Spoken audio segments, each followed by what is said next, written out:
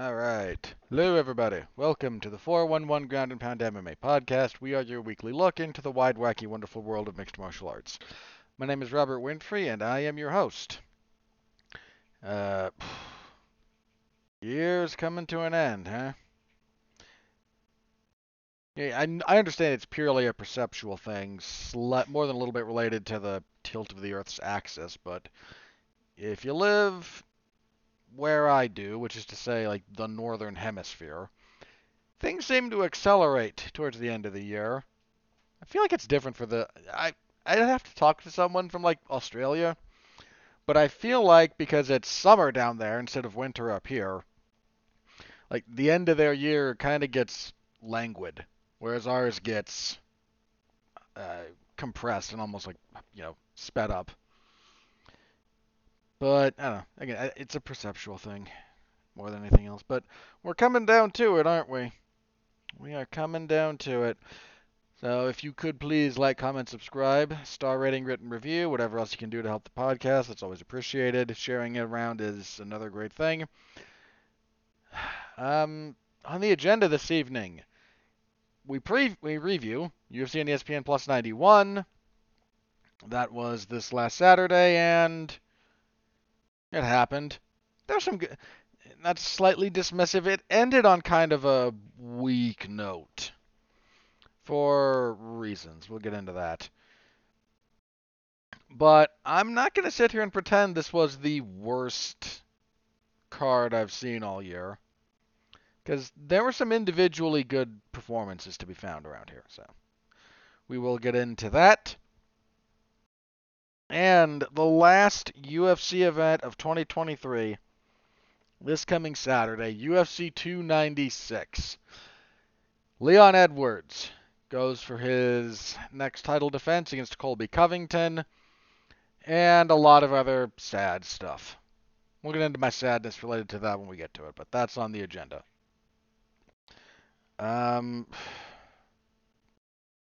Yeah, another year almost in the books. I will do. What am I gonna do? My year in review. I'll save that for the end. I still have some scheduling stuff to hash out a little bit here, but we'll save it for then. Yeah, let's jump into it, shall we? I did all the preamble, but yeah, here we go. So last night, UFC on ESPN Plus 91, main event. Song Yadong defeats Chris Gutierrez via unanimous decision. Two 50-45s and one 50-44. I do not understand the 50-44, to be candid. I don't know what round would have been 10-8. It was a super generous 10. It was a super generous 10-8. Just super generous. I gave Gutierrez the second. I gave Song every other round, so I'm not. The right guy won.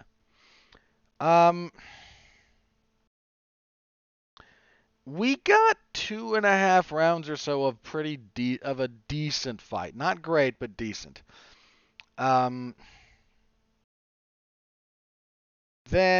third round, Song gets a takedown and realizes, oh, Gutierrez is not great about wall walking, and I can kind of be on top here and do some stuff. I think it's the fourth round that he sort of drops me. It's either that or the third. I can't remember, and frankly, it doesn't matter. No, it would have been the third. Would have been the third. Because fourth round, he gets a takedown and gets on top and just spends the whole round in Gutierrez's guard, just kind of doing enough to stop from being stood up. Fifth round, Gutierrez half tries an Imanari roll and then gets sat on, and that's how the last 5 minutes went. Not great. There was some fouling going on. Both guys got poked in the eye. Then Gutierrez, at one point he was trying to set up a triangle. And one of the ways you do that is you get wrist control on one side. You push that arm down, and then you pull the leg on the same side up and over the shoulder to set up, again, part of the triangle. And I think he started out being fine with this. Like, he just got wrist control, and then his hand ran into the glove. But it's okay if the glove is there as a point of leverage. What you're not allowed to do is grab inside the glove for leverage. which is what he wound up doing eventually, just through the course of hand fighting. So, probably the first 2 rounds are the best of this fight, and they're somewhat worth watching. Um, Gutierrez fairly active with his kicks, but little bit got pressured a little bit, and the power that Song was able to bring towards him ultimately kind of set him on his heels once or twice. Then the wrestling just became a big problem for him. Once Song realized, oh, I can out wrestle you, and here we go. Then this turned into an MMA fight from like 15 years ago. Man, I feel like for the last like 5 or 6 years, we've been saying about Song, if he developed a good jab and could cut off the cage effectively, boy, would he be in a really great position. But what's isn't that like Watchmen, right? Like the Watchmen comic, where it's Doctor Manhattan doing the year is whatever, same thing. 10 years later, same thing. Like it's a little bit like that with Song. Like it's 2007. When did he debut in the UFC? Hang on, make sure I get this right. He debuts, 17, very end of 17. So he moved to bantamweight in 18. So okay, like since 2018, it's been like, boy, if he got a jab going, and if he could cut the cage instead of following consistently, and that's just kind of been the refrain throughout his UFC career. And the fact that he's had as much success as he has without those is a testament to how good he is. Unfortunately, he trains at a team that is not going to prioritize some of those skills. For those of you who don't know, he trains at a team Alpha Male. And those are still just holes. And you got to be real good to punish him for them, but he's run into a couple of guys who have been good enough to punish him. And Gutierrez kind of showcased some of the same things. Like, look at where Gutierrez had success here. It's a lot of the same places that a lot of people have had success against Song. It's just really hard to maintain success against him over a lengthy period of time. Song after the fight said, I want to go for the belt. Admirable goal. Did he have a specific call out? Can't remember. I mean, Bantamweight's in a little bit of a weird spot because we know we're getting the rematch between Aljamain Sterling and not Aljamain Sterling, Sean O'Malley and what's his face, Cheeto Vera. We know that. I think they announced this week that Henry Cejudo versus Merab Dvalishvili has been signed. It's a 3-round fight that, if that were 5 rounds, I would pick Merab pretty easily. 3 rounds, I got to think about a little bit more. We don't quite know what's up with Aljamain Sterling. He's still kind of been making noise about maybe going up to 145. He briefly called out Max Holloway. I don't think that's going to happen, but he's a little bit in the air. Song wanted, because this was supposed to be Song and Petr Yan. He kind of seems to want that fight, and sure, why not?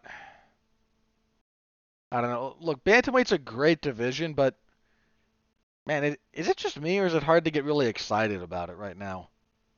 I hate saying that about maybe the second best division in the sport, but I don't know. The talent is there. It's just nothing's really sparking for me, and you might feel differently. You might be like, yay, everything about bantamweight's great, and I don't, hey, God bless, man.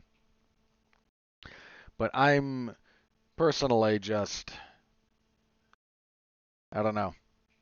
I don't know. It's been so good for so long that even a minor dip in timing and matchmaking and whatnot just feels bad in ways that maybe it doesn't for other divisions.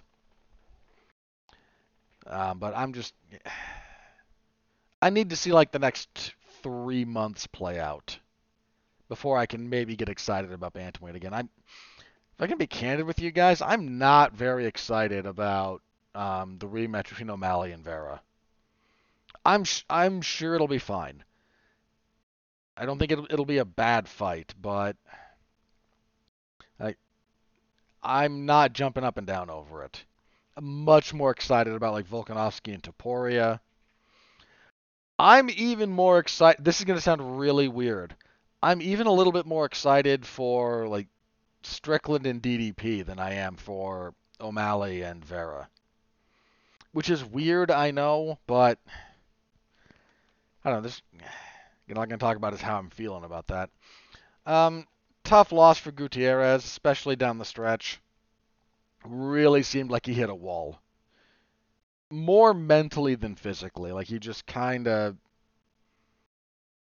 again, just I hate to say he gave up on himself because I don't think that's fair or accurate, but got to a point when this is not going his way. I don't think he didn't have a lot of not this is not a knock on his coaches because he trains out of Factory X and Mark Montoya was giving him pretty good advice because Mark Montoya is a very good coach. But he didn't seem to have a lot of ideas about how to maybe turn things around and got a little bit complacent with all right, whatever.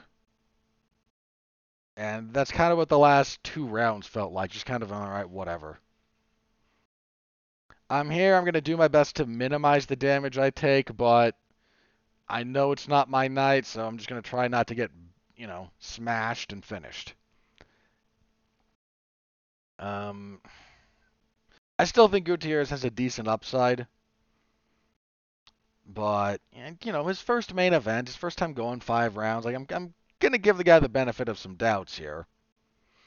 He can rebound from this.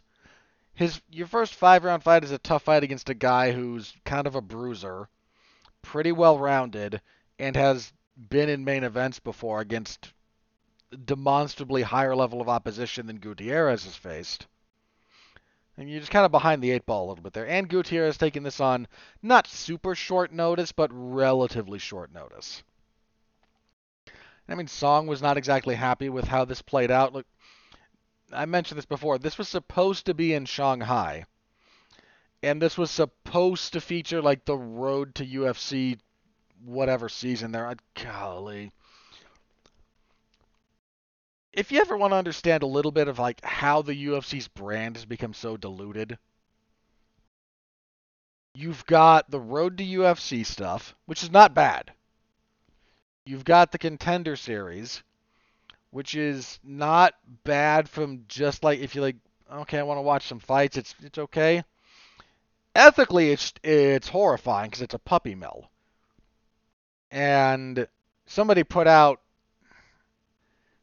there's a graph out right now of like, hey, here's all the guys from different seasons of the Contender Series, which ones made it to the UFC, how they've done, and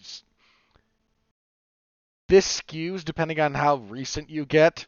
But if you look at like season 1, I think it's only like, was it 40% or less of fighters signed to the UFC from that endeavor are still with the UFC. Most of them did not last 5 fights. Um, it's just a puppy mill, man. That's all it is.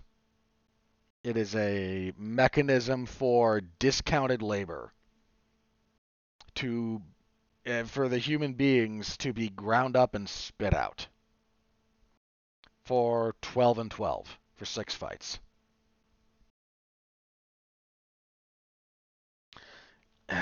So, again, ethically it's a little horrifying.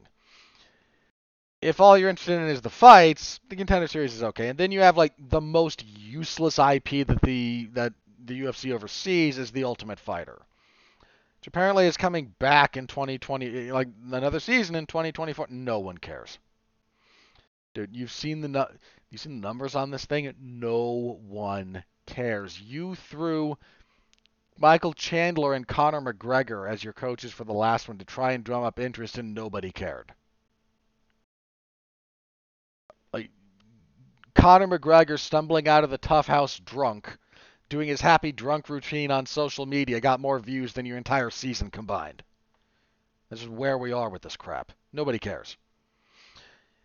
Part of the draw of The Ultimate Fighter, I promise not to stay on this tangent for too long, guys. Bear with me on this for just a second, though.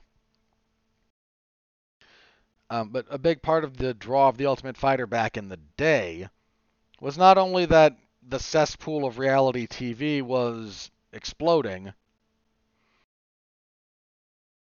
you didn't have UFC events all that often. You had pay-per-views, not even one a month. If you're a newer fan, this may be wild to think about, but go back to when was the first season of The Ultimate Fighter? 06, 07?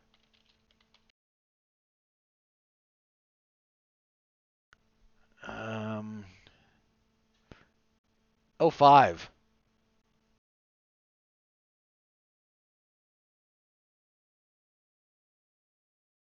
So,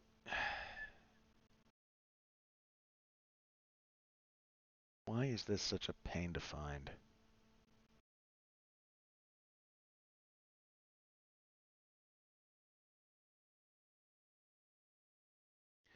Yeah, 05. Jeez. I wonder what the UFC schedule was like in 2005? Just to kind of further this point here. So if we go all the way back to 05, the UFC's first event in 2005 was in February, UFC 51. April. April 9th was the Tough One finale.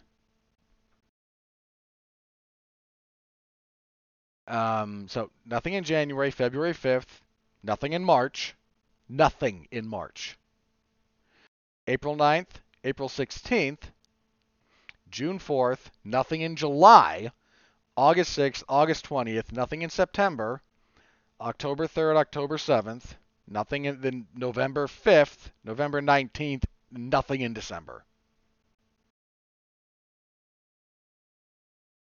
The November 5th card, by the way, was the season 2 finale for The Ultimate Fighter.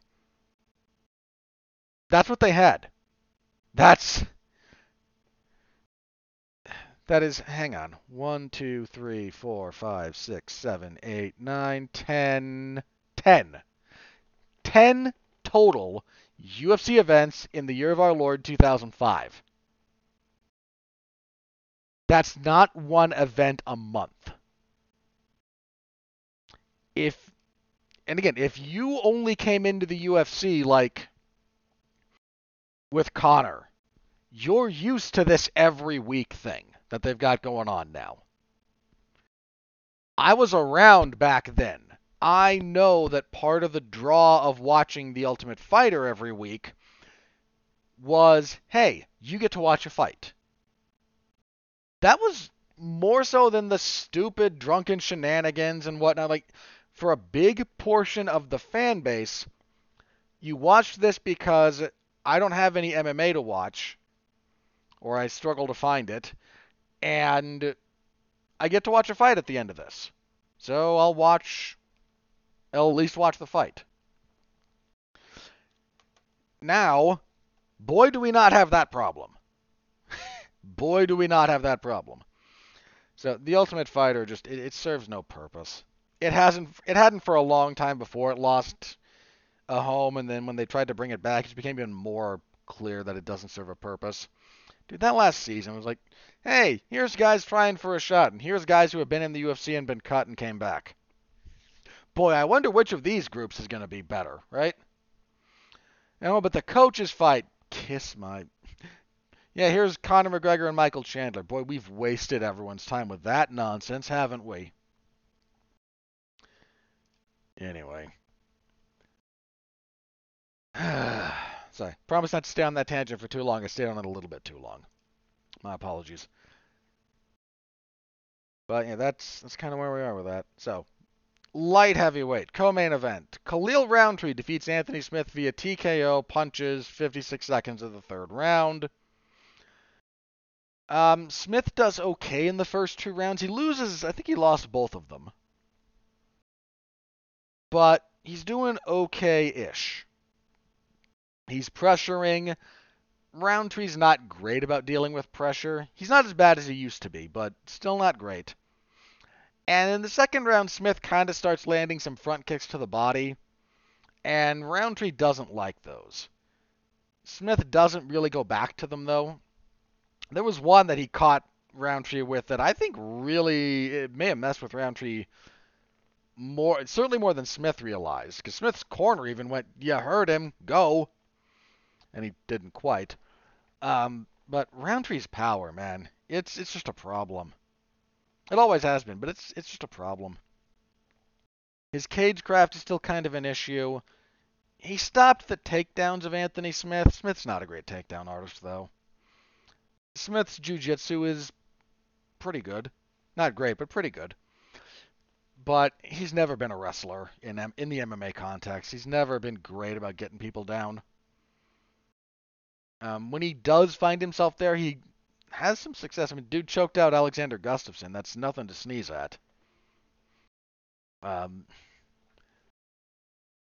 but you know, the takedowns are just, they're not the best part of his game. And the finishing sequence from Roundtree's really good, actually. He starts hand fighting a bit, their opposite stances.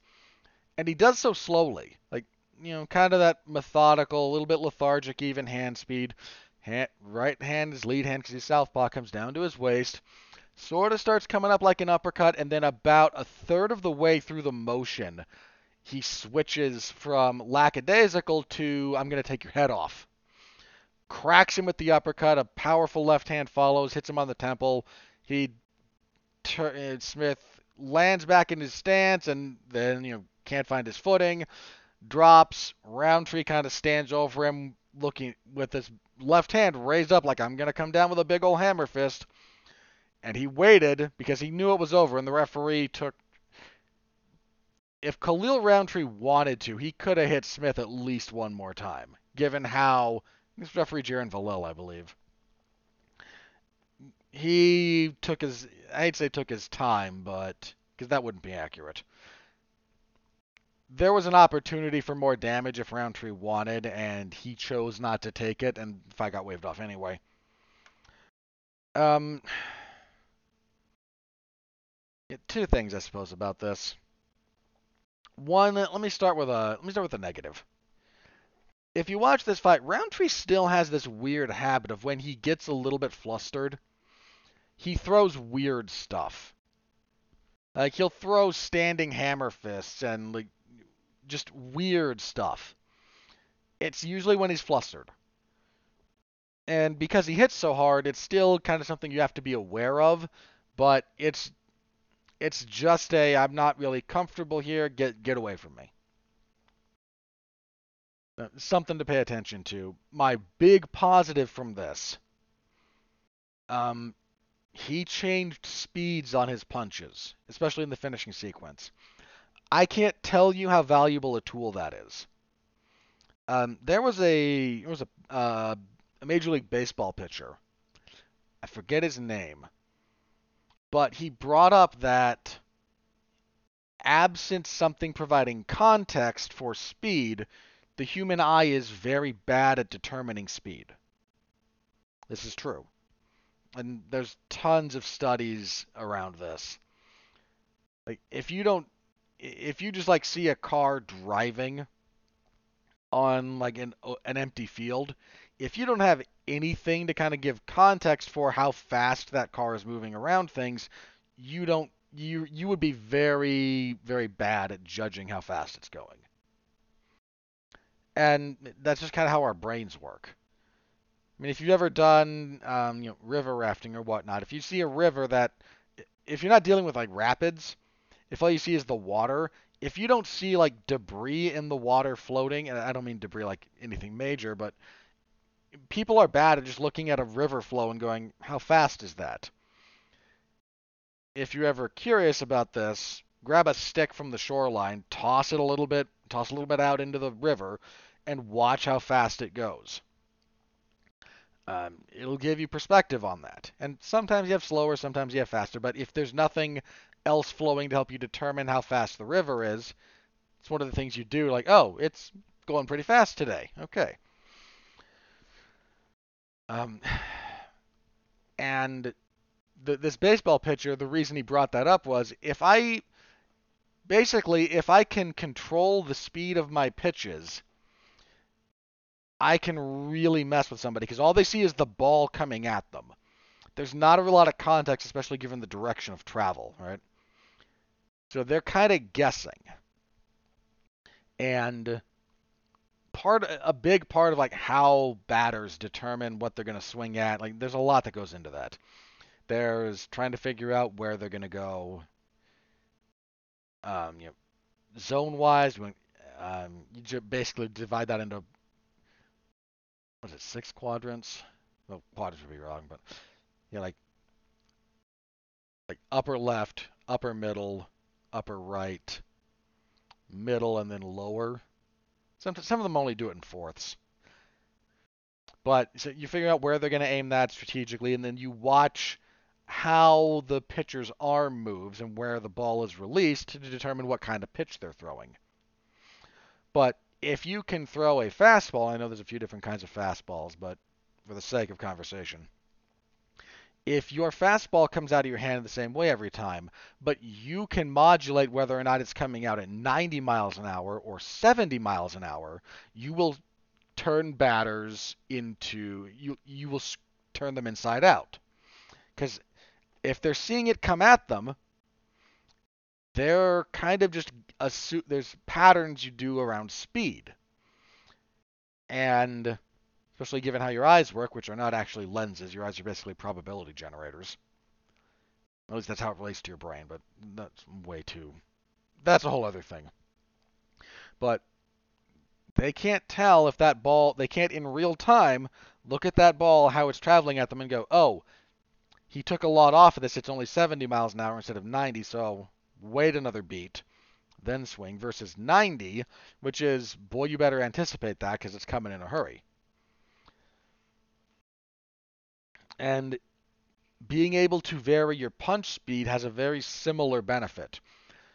If you're used to kind of, again, you kind of, this is a psychological component to this as well. You lull people in with, okay, going a little bit slower, going a little bit lighter, and then change the tempo, change the intensity. You will catch people off guard, and catching them off guard is almost as important as landing cleanly, maybe more so. That'll vary a little bit fighter to fighter. Great demonstration of that skill here from Roundtree. Really good stuff in that respect. Tough loss for Anthony Smith. He took this on short notice. This was supposed to be Roundtree and Azamat Mirzakhanov. They were supposed to fight last week. Mirzakhanov had pneumonia. Hope he recovers from that. Man, pneumonia will mess you up. I mean, that kills people.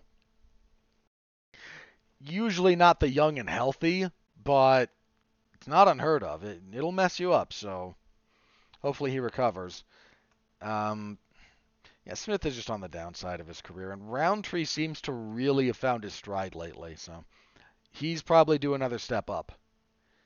He said after the fight, the fight that's driving me is I really want to fight Alex Pereira. Okay. He's not going to get that next. This is a good win, but I don't know. I find it unlikely he gets that next. We did lose Blachowicz out of the Rakic fight, though. Jan Blachowicz had to have shoulder surgery, I think it was. I believe shoulder surgery, but don't quote me. It was surgery of some variety. Pulled him out of the rematch with Alexander Rakic. Rakic coming back after his knee injury. Hopefully Rakic can get a slightly softer touch for his return fight. But we don't know what's up with him. Yuri's probably going to need another fight. We don't know what Pereira's doing. A lot of speculation about him maybe going up to heavyweight. Who knows? Just who the heck knows? I appreciate Roundtree saying that's the fight driving me. putting it out there into the public consciousness. Not the worst idea in the world. Probably going to need one more win, but light heavyweight's also still very open. See, lightweight Nasrat Haqparast stops Jamie Malarkey, 144 the first. Just clubs him with a left hand. Then a barrage, grabs the single collar tie, uppercuts, drops him again, gets the stoppage. Good win for Haqparast. He looked pretty good here. Bantamweight between two flyweights. This was supposed to be Sumudarji and Alon Nascimento. I think that's the fight I previewed.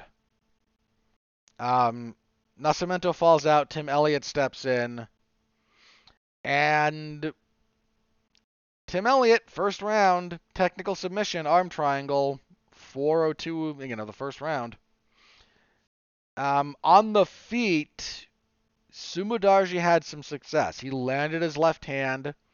Elliott kind of gutted through it because, Sumudarji does not have thunderous power. You don't really want to get hit consistently by him, but Elliott's got a bit of a chin. But once he got the takedown, Elliott just good overall grappling, passes, threatens, threatens the arm triangle, gets the back, some more threats there, goes back to the arm triangle. Pretty good win from this was contested at bantamweight because of the short notice.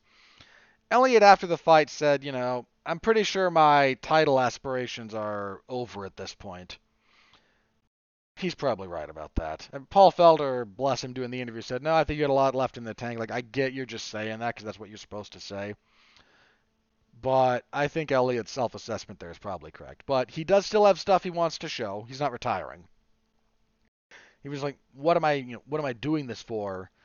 There's a lot about my skill set that I haven't been able to show in the octagon, so I'm going to keep doing that at flyweight, and if you need me in short notice, I am fine to do that at bantamweight. Good win for him. Tough setback for Sumudarji, but hopefully he can learn from it. Pretty decent. Good finish, actually. Some of the way that Elliott set up that arm triangle was kind of sweet. And kicking off the main card, Andre Muniz defeated Junyoung Park via split decision, 29-28. I scored this for Park. I don't think it's wrong to score it for Muniz. I just disagree. Muniz, first round, just spends it on Park's back, not even on the mat. Just like, I've got the rear waist lock, and I'm going to take you down, then you get up, and I take you down, and we just did that. Second round looked to be a little bit more the same. Park landed a bit on the feet before they got tied up. Then Park breaks his hooks and turns into him and spends the last, I want to say, minute or so on top of Muniz, trying to punch him and elbow him in the face. I thought he stole that round. Third round I also gave to Park. Or was that this first? No, it was the second and third I think I gave to Park. But so the long and the short of that was, as a scoring issue, if you give Muniz rounds 1 and 2, I don't wholly disagree. Did I give Muniz the third? I can't remember, and frankly, I don't care.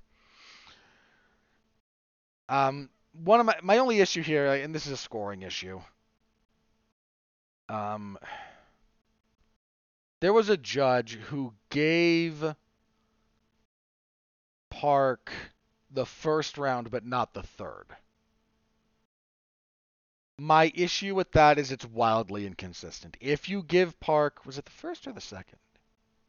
Might have been the first that he stole, and then Muniz had the second. I swear I don't remember that. It's all very similar, so forgive me if I forget some of the rounds confused here. Might have been the first that Park stole, and then Muniz with the second round just had superior control, and then the third I still kind of thought Park edged. In fact, I think that's what it was. For the sake of consistency, now I am compelled to look this up because I do not wish to be incorrect in my recollections. Yeah, I gave Park the first and the third. Okay, that's what it was. Muniz in the second one just had a lot of back riding, and then in the first, he had a lot of that same kind of stuff, but Park, again, broke his hooks late, got on top for the last minute, and was kind of, elbowing him in the head a lot. But the point there is if you're going to give Park the first, you really should give him the third just to remain internally consistent with your application. Not doing that is a problem. You give Muniz 1 and 2, or sorry, 1 and 3. There's 1 and 3. Is it really 2 and 3? Yeah. If you want to give Muniz 2 and 3. My issue with the first one is just Muniz had a lot of control, but he did nothing with it. I mean, nothing. Then again, one of the judges also gave him the first one, so who knows. Um, my gripe here is just the inconsistency with that judge. Like, if you thought Park did enough to win the first, he did enough to win the third by your own internal logic. So I thought Park won that. I'm not up in arms over 29-28 Muniz. Not really the win Muniz needed after his skid recently.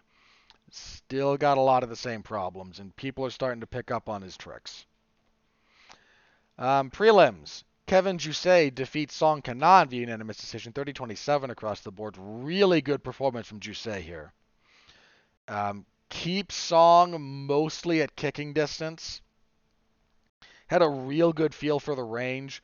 A lot of front kicks, a lot of jabs. He busts up the right side of Song's face pretty badly. Really good stuff out of Jusset here. I slept on him a bit too much in my preview for this. That's on me. He looked good here. Flyweight, Hyun-Sung Park defeats Shannon Ross via TKO, knee and punches, 3:59 of the second.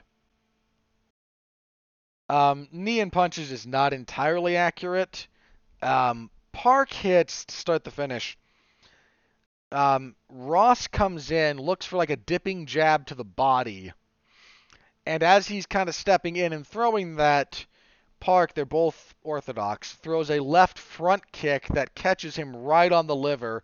And if you're familiar with your breathing patterns when you're striking, you exhale when you strike. There's a lot of reasons for this. It gives you a very small biomechanical advantage in your punching power. All the old karate guys will be happy I mentioned that one. So there's that. The big thing it does is brace your core, especially for return fire. And the worst time in the world to get hit in the body is when you're breathing in. So you breathe out when you might get hit. It helps you brace your core. It stops you from getting the wind knocked out of you, because part of what happens when you get the wind knocked out of you is you inhale, your body thinks it's inhaled, you take a force that forces the air out of your lungs, but elements of your musculature are still in the position where, no, we've inhaled. So, that sucks. And you just spend a second or two going, trying to desperately reset your that's not fully parasympathetic nervous system. Your breathing triggers part of it, but trying to reset things like, nope, need oxygen, and then you get it back, and but Gutierrez, Ross was clearly not expecting to get hit right then, and if he's starting to exhale but not braced, that sucks too. And it's well positioned, it's right on the liver, and it locks him up. Park bulls forward, digs a left to the body, brings his combination back up top, gets the guard up, hits him in the body again, throws a knee, drops him. Park looked pretty good this whole fight, for as long as it lasted. Ross has had a rough UFC run, and he was brought here to make a guy that the UFC look good, and that sucks a little bit for him. He performed okay. I don't know that he's really a UFC caliber guy, but he's not a bum, and I don't mean to give that impression. But the UFC pretty clearly had who they wanted to win this, and they wanted Park. To Park's credit, delivered big time. Good finish from him. Lightweight, Steve Garcia just what he did to Melchior Acosta, man. Elbows, 101 of the second. So first round, Costa, just a lot of back riding. That's with the hooks, that's with the rear waist lock, that's just a lot of that. Second round looks like it's going to be a little bit more of the same. So it kind of starts that way. Then Garcia gets free, hit him with something. A right hook. Drops him with a punch. Gets on, forces things back to the fence. Gets on top. Costa in full guard, trying to get some control, trying to regain things, and Garcia passes, gets mount, lands punches, and the finishing sequence is brutal. It is just this barrage of elbows. And you can hear the thud, and you can kind of hear Costa's head hit the canvas. Um, yeah, nasty stuff from Garcia on the finish. A lot of people slept on him. I think I picked Costa, but I gave Garcia his credit for his props before this one. Good win for him. Luana Santos defeats Stephanie Egger via unanimous decision at 30-27 and 2 29-28. Disagree with the 30-27 pretty strongly. Fight sucked. The best flyweight prospect in the UFC that they refuse to actually put in good positions, Tatsuro Taira, defeats Carlos Hernandez via punches 55 seconds of the second round. I don't know why they put this guy further down on the card than Hyun-Sung Park. That's not a knock on Park. But Park's in his second UFC fight. And they're giving him a more prominent position than the guy who is, 6-0 in the division? Only 23? Sorry, 5-0. He was 4-0 coming into this, 5-0 now. 4-0 technically at flyweight. He has one fight that took place at a catchweight because there was a replacement issue.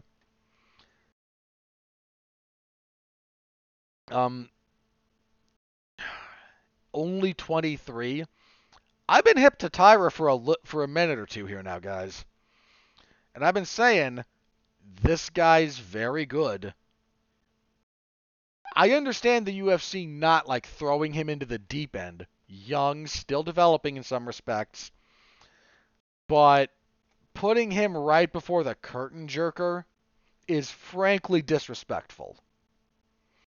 That's all I can say about that. It is just disrespectful. This guy's upside is too good. His current ability is too good. He's got a decent personality. And first round is mostly to the fight itself. The first round is mostly Tyra dominating on the mat. Like they have a few good scrambles, but Tyra's a great scrambler. Usually in the better position. Second round, he cracks Hernandez with a 1-2, badly hurts him, is able to pound him out. You can go back and listen to some of my other shows. I've been singing this guy's praises for a little bit here. Pay attention to Tatsuro Taira. The UFC should be putting him in a more prominent position than almost curtain jerking a forgettable fight night card. This guy could very well contend for the title. Not immediately. Only 23. There's no need to rush that. But fighters, especially in their 20s, man, they gain skills rapidly. He had problems with his striking his last couple of fights. Clearly worked on it. Demonstrated much better striking here. Again, pay attention to this guy. I don't know if 2024 he fights for the belt, but I would bet in 2025 he does. He's that good, and until proven otherwise, he is that good. So, watch out for that guy. And kicking everything off, Talita Alankar defeated Hayan Amanda via split decision 29-28. This fight sucked. I scored it for Amanda, but she won the first round, kind of gave up the second, and then didn't do it the third. You could have flipped a coin. Not a good fight. And that was your card. There was good stuff. I'm not going to pretend there wasn't. But ultimately, a little bit forgettable. So your bonuses, there was no fight of the night. I can understand that. I really can. If I were going to give one, when would I have given it?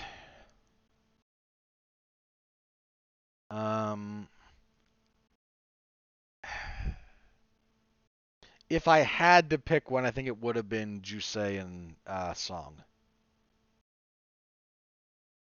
But all things considered, there was no great fight. Your performances of the night went to Khalil Roundtree, Nasrat Haqparast, Tim Elliott, and Park and Hyun Sung Park. Once again, the disrespect to Tatsuro Taira. I I don't know why they don't like him, but I'm convinced they don't now. There's enough evidence. They're like, no, we're gonna stick you on the prelims, not just on the prelims, like early on the prelims, and we're just not gonna talk about you. And he's easily the best prospect in that division, easily. And I would have given him a bonus here. Who over? Honestly, probably over Elliott. I'm trying to knock Tim Elliott or anything, but I would have given Tyra the bonus over him. And that was the card. You can find my full report in the MMA Zone of 411mania.com if you're so inclined. That's where it exists. All right, moving on. UFC 296 this coming Saturday. This is it. The last UFC event of 2023. And you know what? They brought a darn good pay-per-view card. We had to deal with a replacement. I'll get to that specifically, but this is a really good card, pretty much top to bottom. I mean, there's a few that are a little bit iffy, and 14 fights is just too many. I've been saying that for a long time. That's just too many fights. But as a general rule, this is a good card, and it deserves its credit as such. Main event for the welterweight title. Leon Edwards, fresh off of his second win over Kamaru Usman, goes for his second title defense against Colby Covington, the former interim champion, two-time title challenger, who I thought beat Kamaru Usman in their second fight. This is probably Covington's last shot at gold, for being candid here. I do not think he is the most deserving contender right now. Feel free to go back and check the archives. I've said for a while, Bilal Muhammad is the deserving number one contender here. I'm not exactly a fan of Bilal Muhammad, but he is meritocratically the next guy in line. And I speak the truth as best I can. Covington is not the most deserving contender. Bilal Muhammad is. Nobody cares about Bilal Muhammad, so the UFC is looking for any opportunity to do something other than give Bilal Muhammad the shot. I don't like that the promotion does that, but they've done that. That's been the MO for a while. This fight itself, I have gone a little bit back and forth on. Covington is maybe the last gasp from the this older guard at welterweight. Usman is pretty clearly past his prime. He's the second best welterweight champion the UFC's ever had. He is surpassed only by George St. Pierre, and he was kind of knocking on that door before Edwards head kicked him. But that, Usman, Covington, Wonder Boy, some of the other guys from this era, like Vicente Luque, Santiago Ponzinibbio. that same like group of guys who were very good. And again, one of those was champion, one of them was like, but they've been doing this for enough time has passed that they're about due to be cycled out. Covington is kind of the last gasp of that because Edwards is a little bit younger than that group and just older enough to be fully matured and realized fighter for guys like Bilal Muhammad, Sean Brady, the younger guys coming up right now. Bilal Muhammad, Sean Brady, Shavkat Rakhmonov, other guys we're going to get into. Um, Colby Covington hasn't been horribly active. He only fought once last year. I believe it was the Masvidal win.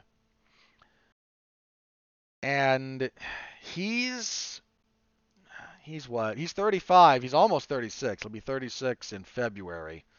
So he's hit that limit, man. He's hit that horrible line of demarcation.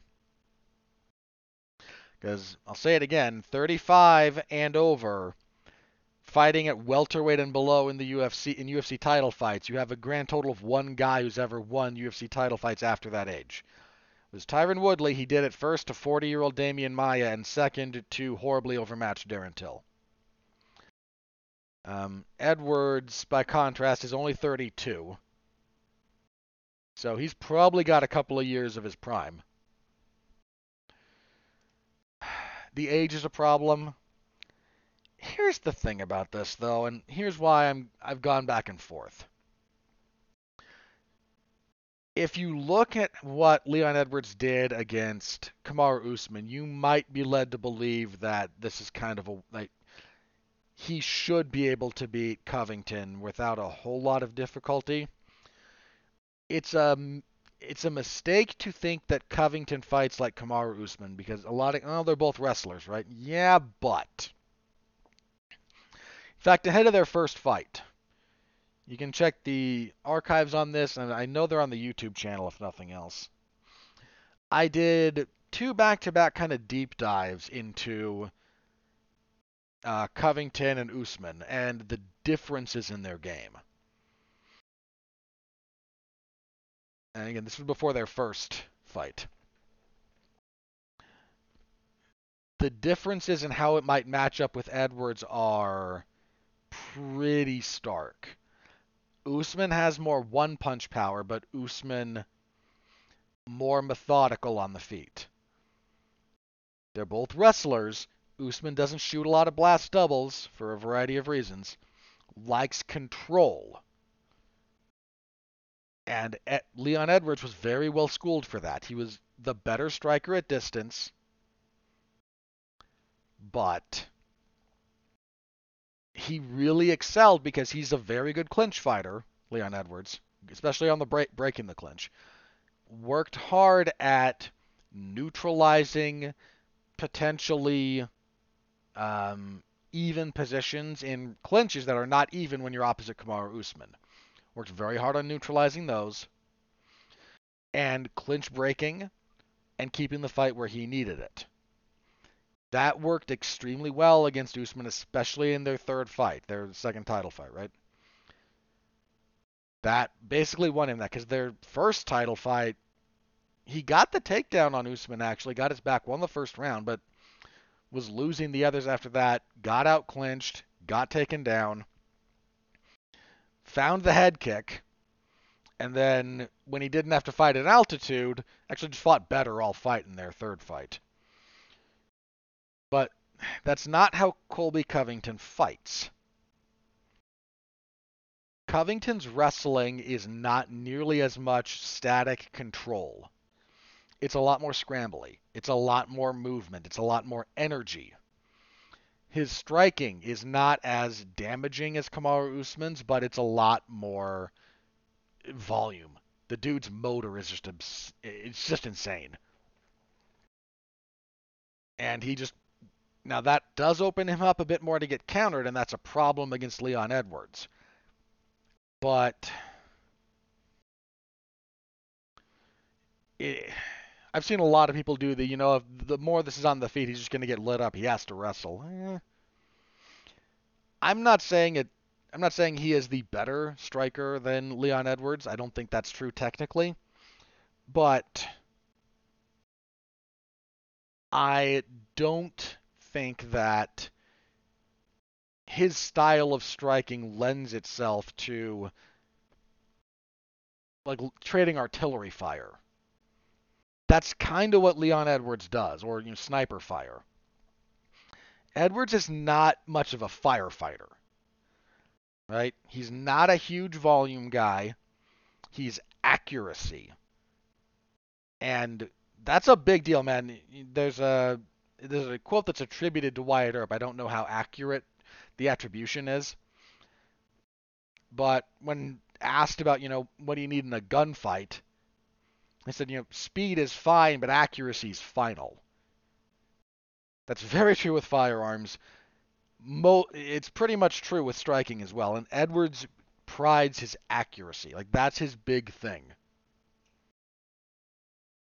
I feel like in that most recent Usman fight, he threw fewer total strikes than Usman, but landed more total strikes than Usman, which is a heck of a thing to pull off. And he's got some power. And if Covington is complacent with him, he can get hit. We've seen him hurt before. He can absolutely get finished by Leon Edwards. But Covington doesn't strike like Usman. He wants a firefight. He wants to bull forward, he wants to get in close, and he wants to overwhelm you. He just throws everything but the kitchen sink at you. Feel free to double check the numbers in the Lawler fight. They were absurd. Even both of his fights with Usman. He's just doing a lot. And that can be a problem for Edwards. I'm not saying it's going to be. I'm saying he might have a way to deal with this. But he needs a way to deal with that because Covington is going to force that issue. And the style of wrestling is very different. It's still going to be a problem trying to clinch break. Covington can get a little reckless there. This is kind of why I've gone back and forth on this. It's not Covington's a wrestler, he's got an advantage. It's about the style. It's about the style of fight that Covington brings. That dude's nickname is not Chaos for nothing. He likes high energy. He likes high output. He likes a speed race. He likes a sprint. Because he has firm belief that he can fight at a higher pace for longer than you can. And as a general rule, that's been true.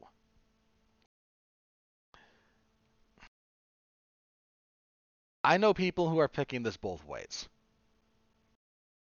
And I am not going to I'm not out here discounting Colby Covington's chances at all. At all, at all, at all.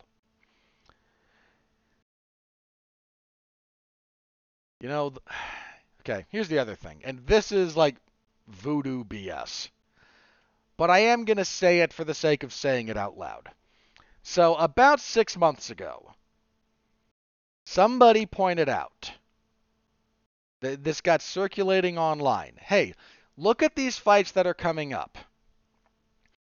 Because in the next little bit, we're going to have Aljamain Sterling versus Sean O'Malley. We're going to have Israel Adesanya versus Sean Strickland. And we're going to have Leon Edwards versus Colby Covington. Somebody pointed this out. This was like a Twitter thing for a little bit before it started happening. It's entirely conceivable that these three guys, representing like three entirely different generations of like, I don't mean this, that represent like three generations of bad behavior. And if you're curious what I mean by that, allow me to propose the following to you. I don't know any of these people enough to make moral judgments about their character. So let me start there. This is about their public personas. And in the case of a few of them, in the case of Covington, I know his public persona is very different from his personal life. I know that. Is there some overlap? Yes. This is not a wild disconnect, but he's a guy who has amped things up for the sake of the public because you kind of needed to. And I don't think Sean O'Malley is quite as he appears to be, but I don't know, I might be wrong about that one. Anyway, Sean Strickland actually is just kind of what you see is what you get. But if you look at, like, again, elements of bad behavior that they could represent, Sean Strickland's like that old school, like Call of Duty lobby guy, probably saying the N word at a point in time. Then Covington is the political troll, and Sean O'Malley is the, like, not quite misogynist for the current generation, like towing that line. And so you got these, like, theoretical three generations, like, that are representative of, like, bad behavior. And I'm sure there's some idiots out there going that, yeah, there's also three white guys beating three black guys. But it got brought up like, hey, by the end of the year, we could have this. All three of these guys could be champions. And then O'Malley over Sterling I thought it was unlikely, but not surprising. Strickland over Adesanya was mind-blowing. Like, never saw that one coming. I kind of knew, like, okay, if O'Malley wins, how's he going to win? I knew how he could win that fight. Because he wasn't going to out-grapple Aljamain Sterling, keep distance, catch him with a punch, because he got power and accuracy. Ta-da, he did.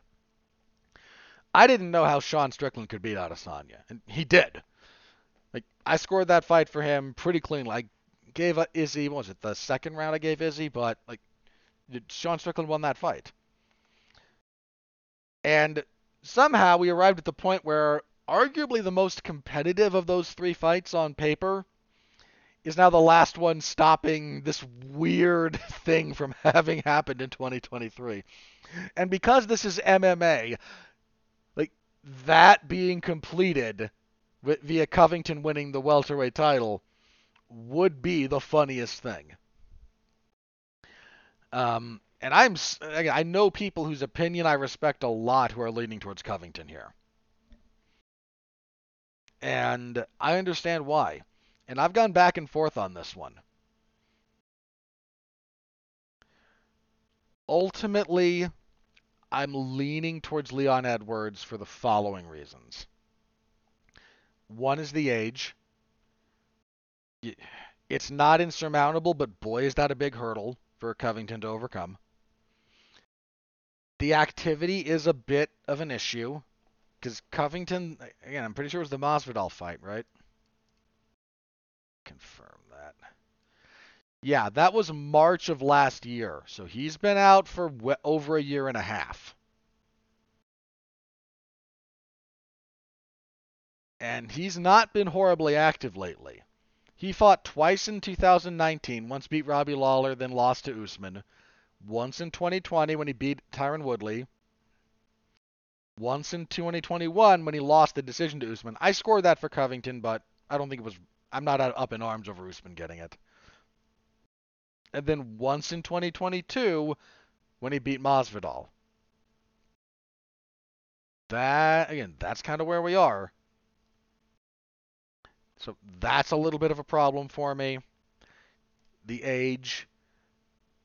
And Leon Edwards' ability to fight in the clinch, I think, is going to be... Usman didn't want to fight in the clinch with Covington in any of their fights. He was good about stopping it from happening, because Covington getting close means he can force a lot of activity. Edwards being able to fight in the clinch as well as he does, I think, will also be kind of a problem for him. Now, this is a slight lean. I take Colby Covington's chances of winning this fight very seriously. Both men are southpaws, which might screw up some of what I think Edwards in particular does a little bit more fighting of open stance and does a lot of rear leg kicking because of it. I think that might be a problem for him. I think when Covington gets rolling, like, again, man, his motor is nuts, his output is insane, and he just kind of drowns you in the activity and the chaos. I take his chances very, very, very seriously. I'm just I'm just leaning ever so slightly towards Edwards. Part of me is kind of hoping Covington wins again, just for the meme at this point. Like just so we can say, hey, look what happened in 2023. Sean O'Malley beat Sterling, Sean Strickland beat Israel Adesanya, and Colby Covington beat Leon Edwards. And just the era of like three different generations of dude bro has returned to rule the MMA landscape. Um, I wouldn't have a lot of hopes for a long Covington reign. I don't know how much I think Sean Strickland's going to have a long reign. He's got to fight DDP. And I'm not I will never sleep on Sean Strickland's chances of winning a fight again. That's not the same as saying I like his chances. I'm never sleeping on him again, saying I don't know how he can do it. 'Cause he did something I already thought he couldn't do.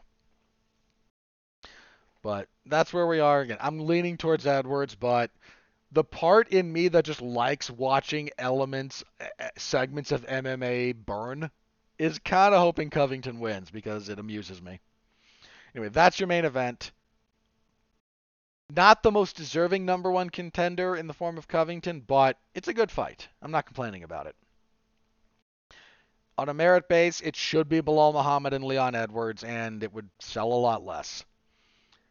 I also think that I picked Leon Edwards to beat Bilal Muhammad when they had the no contest. In that first round, he beat the crap out of Muhammad before the eye poke. And I'm not one of those guys who's like, oh no, Bilal wanted a way out. No, dude got poked in the eye and couldn't continue.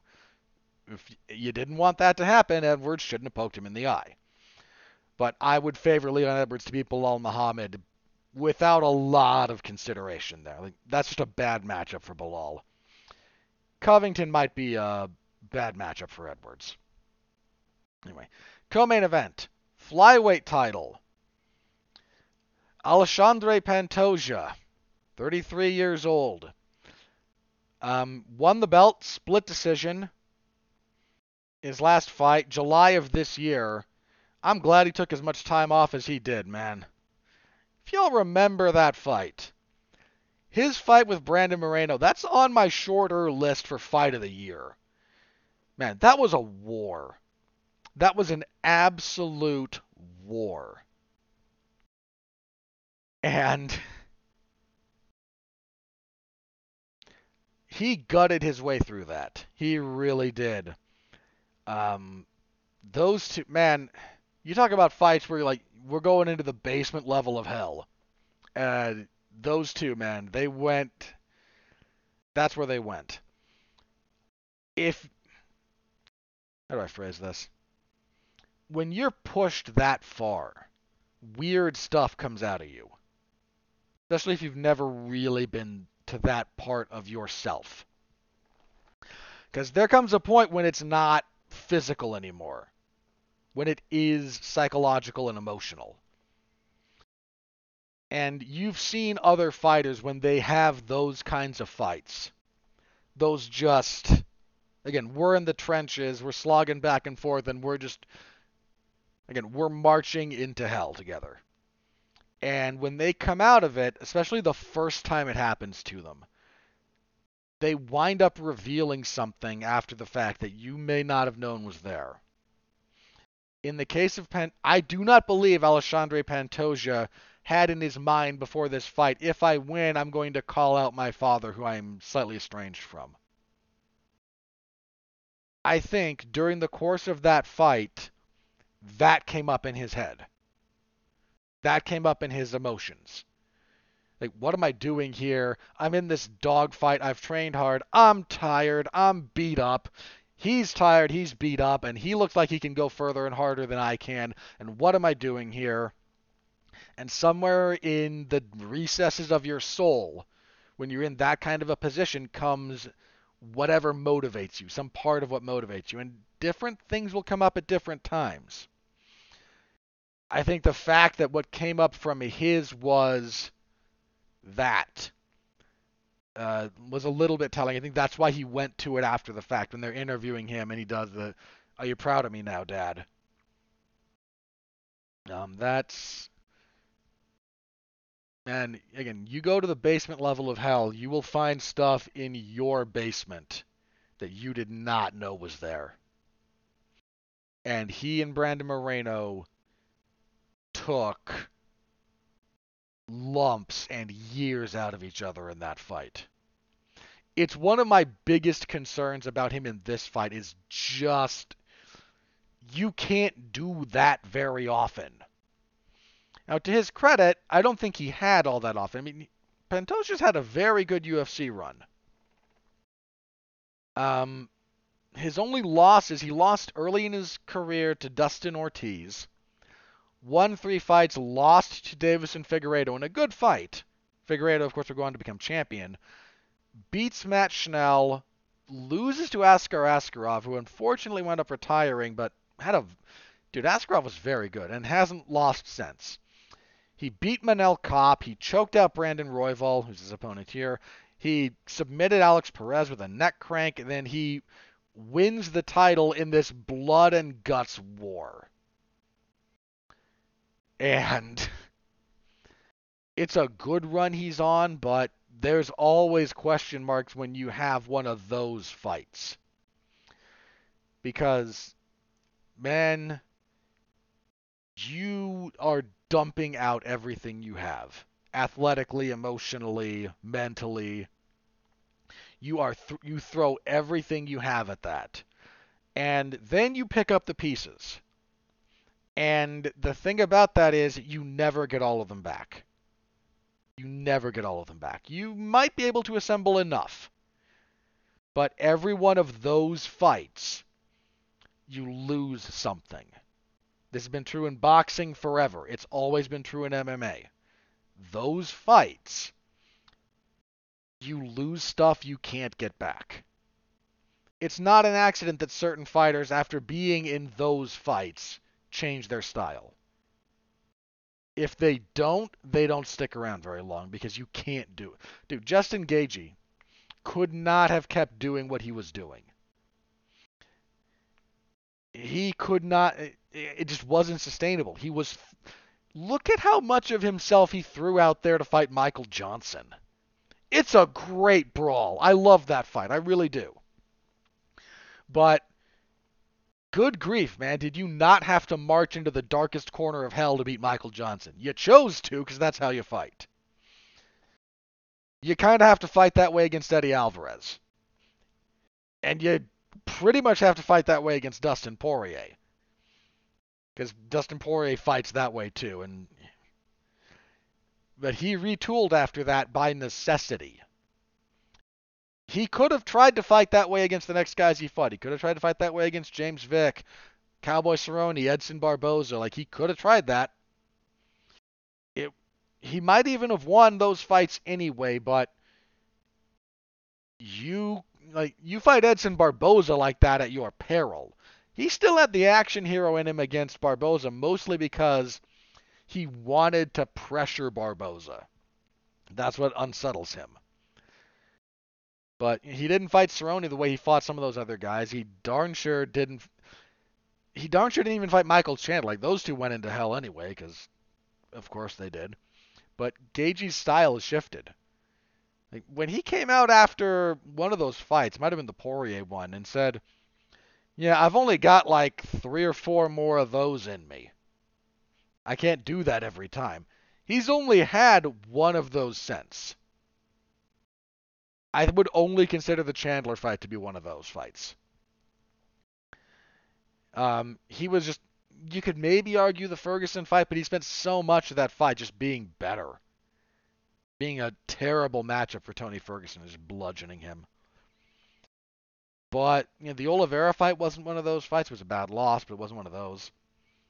The Fiziev fight was closer, but even then, I don't necessarily think it was one of those. He extended his career basically by going, okay, I can only do that X number of more times. So how about I fight in a way where I don't have to do that any more often than is absolutely necessary? And I'm curious about Pantoja, what he's got after doing that. Royval has done pretty good work lately. He got stopped by Brandon Moreno.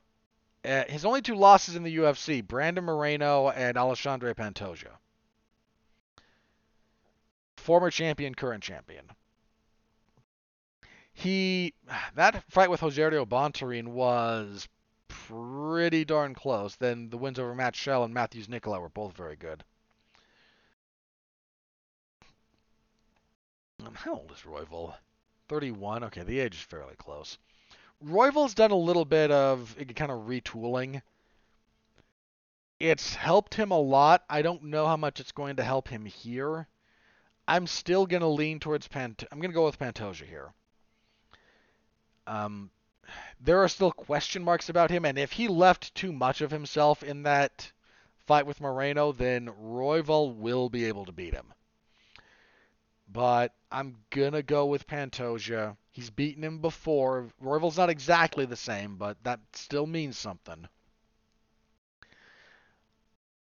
And there is actually a bit of comfort after you've done what he just did. Like, oh, I can do that. There's no way this fight's going to be worse than that. That was a slog through hell. And Royval might be a very tough fight, but, I kind of doubt it's going to be a repeat of the Pantoja Moreno fight. Like, I find that unlikely. So I'm going to go with Pantoja, but once again, I'm not sleeping on Royval. He's very good. And it will not surprise me if Pantoja just left too much of himself in that cage last time. But going with the champion, pretty good fight. Very, very good co-main event title fight. The UFC seems to be trying to reinvest into flyweight at this point, so that's nice to see. All right, next up, welterweight, Shavkat Rakhmonov versus Stephen Wonderboy Thompson. Stephen Thompson pissed off the UFC when he refused to fight Michel Pereira after Pereira missed weight. UFC got pissed at Thompson and decided to throw at him this implacable destroyer of worlds that is Shavkat Rakhmonov. Look, I like Stephen Thompson. He's got a great personality. Seems like a very good guy. Got a great YouTube channel. Gives back to the martial arts community. Again, genuinely seems like a great guy. And if Shavkat hasn't tightened up some of the stuff that Jeff Neal took advantage of, he might be in a little bit of trouble here. He walked into the fire against Jeff Neal a little bit too willingly, little bit too complacent with his head movement or lack thereof, and he got hit by Jeff Neal a fair bit.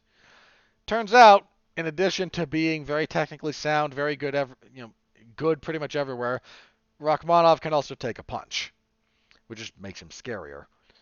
I like Thompson, but I think Shavkat Rakhmonov is going to wear gold.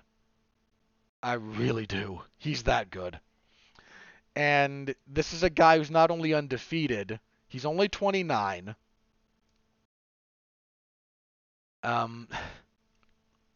17 wins, 17 fights, 17 wins, 17 finishes, 8 knockout, 9 submissions.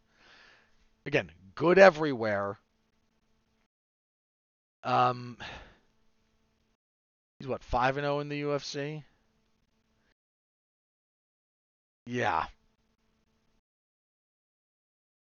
And dude, he's tapped out Jeff Neal and Neil Magny his last 2 fights. That's not nothing. This guy, one of those guys that, dude, he beat Jun Young Park. Back in like 2000, outside of the UFC, but he beat Jun Young Park. I think it was Kaposa who hipped me to Rakhmonov for a couple of his M1 fights. The last couple, like before he made his UFC debut. This guy's very, very, very good. His sister's actually very good too. I like Thompson, but I'm basically picking Rakhmonov against the world at this point. That's kind of where I am with him. So I'm going with Rakhmonov, and I think he probably fights for the belt next year. and there's a good chance he takes it. Our most depressing fight of the evening. If Stephen Thompson, almost 40, getting kind of run over by Rakhmonov isn't depressing, and again, that's kind of what I think is going to happen, then Tony Ferguson and Paddy Pimblett is just the saddest thing in the world. Man, what do I even say about this? Um, Let me start with Pimblett very briefly. This is a guy who very weirdly, out of nowhere, lost all the favor he had. Right? I mean, all might be a bit of a stretch, but after which fight was it that he came out and did the, I lost a friend due to suicide? It was either Rodrigo Vargas or Jordan Levitt, because both of those were in London. It was one of those. I want to say it was the Levitt fight. Don't quote. It's one of those two. But yeah, he's won all 4 of his UFC fights, but we'll get to the problem with that. But he came out and did the. I had a bit of fun with I'm gonna say Levitt for the sake of argument. We had a bit of fun, and we were joking around, but again, I lost I had a friend that killed himself recently, and if you need to talk to somebody, reach out. There are people who care about you. I would so much rather. What was his line? I'd so much rather he be crying on my shoulder right now than me going to his funeral. It's a brilliant line, by the way, and a very true sentiment. You can't get much better than that. And then the Jared Gordon fight happens, and he should have lost. He really should have lost that fight. And a lot of his technical issues that I go back and listen to my review of that fight. Like, I railed against them. I'm not going to repeat that too much here. But a lot of those technical issues really reared their head. And he should have lost. He didn't because reasons. And then he handles that badly. Like, he handles the fact that he should have lost and people think he should have lost pretty badly. Then he does the podcast with Dana White where he rails against media and like Ariel Helwani in particular, and then he gets really fat, and then he's out for a while, and just this guy had a lot of momentum and a lot of goodwill, and then it kind of just evaporated. And now he's fighting a guy who is beloved, who, man, he's in a no-win scenario here. Like, if he loses, losing to Tony Ferguson at this point is damning. It's damning. If he wins, he beat a washed. I think even Patty's mentioned this. If he wins, he beats a washed-up old guy that everybody loves. So as far as Tony Ferguson goes, man, I heard Luke Thomas mention this, and I'm going to repeat it here. Tony Ferguson is a guy who the fight game has done wrong. Now that's not me saying the UFC has done wrong by him. You could argue they have. He's certainly been underpaid. Do you think that guy ever got $1 million payday for any one of his fights? And look at the wonderful array of violence he gave us. The fact that he never made $1 million for one fight breaks my heart. And it should be criminal. But there we are. This is a guy who, and when I say the fight game did wrong by him, some of that's on him. Like, some of that's just bad luck. Because the fight game is comprised of all of this. It's matchmaking, it's illness, it's injury, it's timing, it's a bunch of stuff that is just kind of amalgamated into the expression of the fight game. And this is a guy who was never paid what he was worth. Never. This is a guy who never got to fight for the title. Not the real one. And again, not all of that is his fault. It's not his fault Khabib pulled out of their fight twice. That's not. Like, that's on one of those were on Khabib. It's not really his, one of these things is. But like, he pulled out of that Khabib fight twice as well. One of those, he had that lung issue, right? That sucks. But, unfortunate. Then, he blows his knee out tripping over a cable because he was wearing sunglasses indoors. Like, not just indoors. Like, if you've never been on like a TV set, they keep the set brightly illuminated. And that means everything else, everything behind the cameras is darker. Just by contrast, also by design. So if you're wearing sunglasses while you're being interviewed up there and the lights are on, I'm more forgiving of that, actually, believe it or not. Then he doesn't take them off when he gets kind of off stage, and so he doesn't see the cable and again injures his knee and then they make that fight again and a freaking pandemic breaks out. I'm convinced, like, I joked about this, but like if they booked that fight again, we'd just get the second coming before it happened. It'd be the day of the fight and it would happen to prevent those two from fighting because we just can't have that fight. But the guy was just done wrong, man. And then Justin Gaethje ruined him. He, I argued this a little bit before that. First of all, um, I was reminded recently that my good friend Pat Mullen was on the preview show with me for that event and did in fact pick Justin Gaethje to beat Tony Ferguson because Pat knows what he's doing. Turned out that's what happened. But Gaethje ruined him, man. Ferguson was already slowing down a little bit. Age was catching up to him, and then just a 4.5 round mugging, just hit with everything Justin Gaethje could throw at him. It ruined him, man. It really did. And then didn't he fight Oliveira after that? Wasn't that the trajectory? Yeah. So Justin Gaethje stops him, and then next fight is Charles Oliveira, who destroys his arm. Then he fights Beneil Dariush, who messes with his knee. Then Michael Chandler knocks him out with a dude. That's one of the most brutal knockouts you'll ever see. Is that Michael Chandler front kick to Tony Ferguson? Then Nate Diaz chokes him out. Then Bobby Green chokes him out.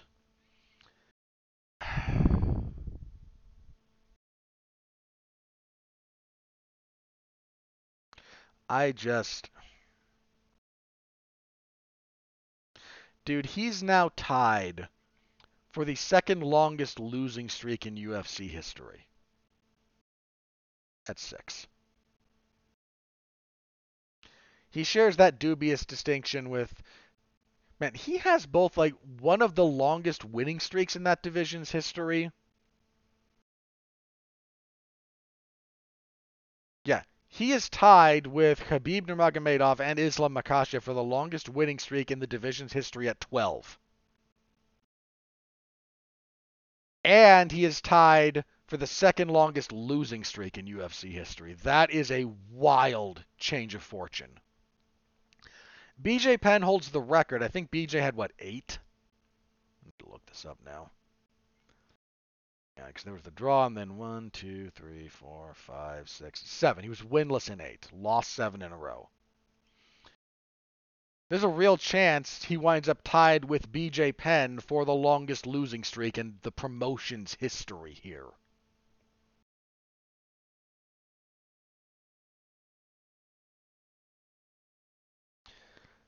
Oh, man.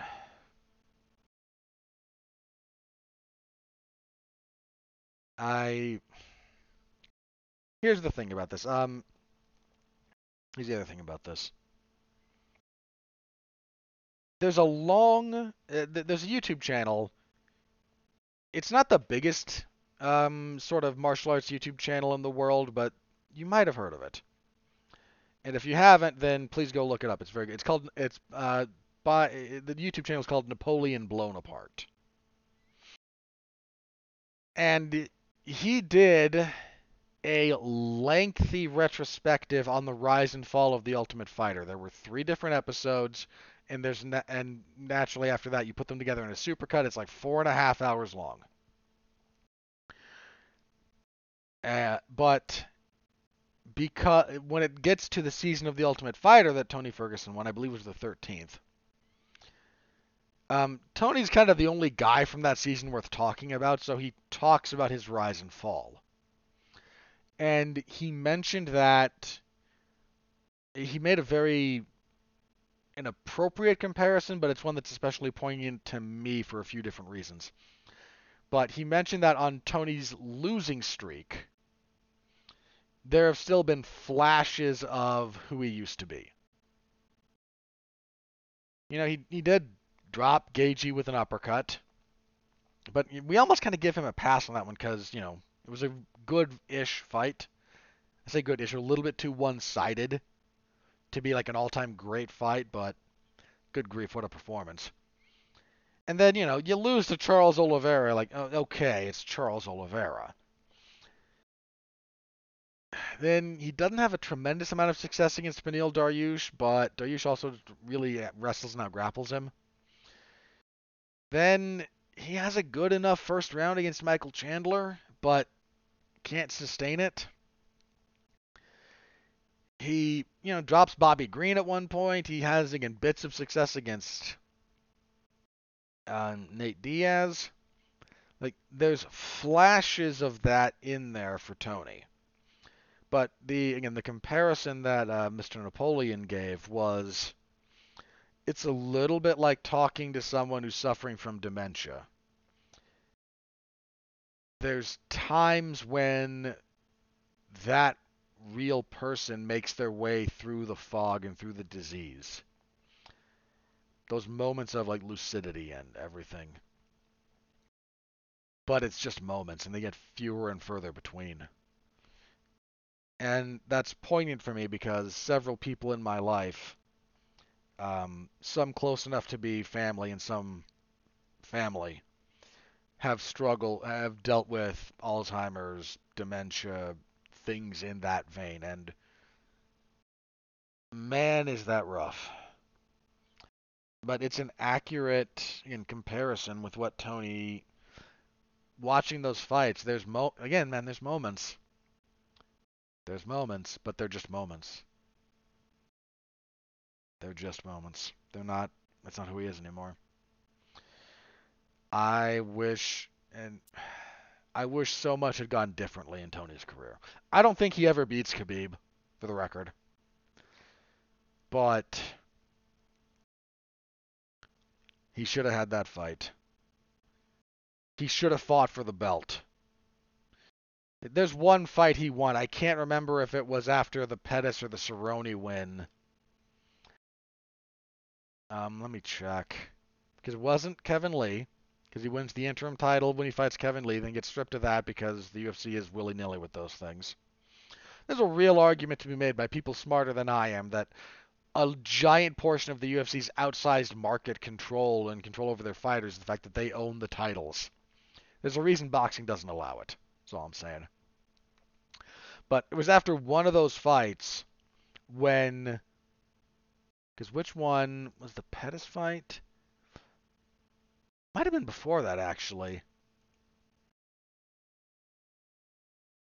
Did he do it? It wasn't after the RDA fight.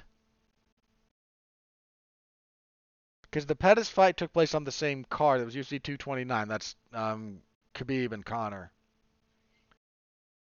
It might have been after Dos Anjos. Because Conor was the lightweight champion at that time, but was not fighting and was doing trying to chase down Floyd Mayweather for a boxing match. He got on the mic after that and said, "Hey McNuggets, defend or vacate." He was speaking for the people. Tony Ferguson, champion of the people in 2016.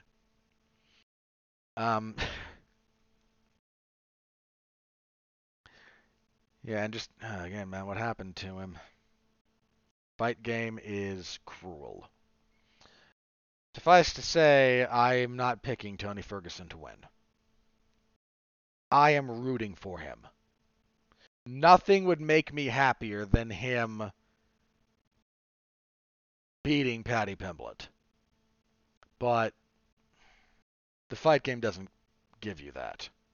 Not just to Tony, but like to the fans. You don't get you can count on one hand the number of happy endings. And I just don't think this is going to be one of them. All right, moving on from that depressing note. Back to welterweight for Vicente Luque and Ian Machado Guerri. I am not going to be delving into the stupidity surrounding Ian Garry and his marriage, except to say the following. Ian Garry makes a lot of noise.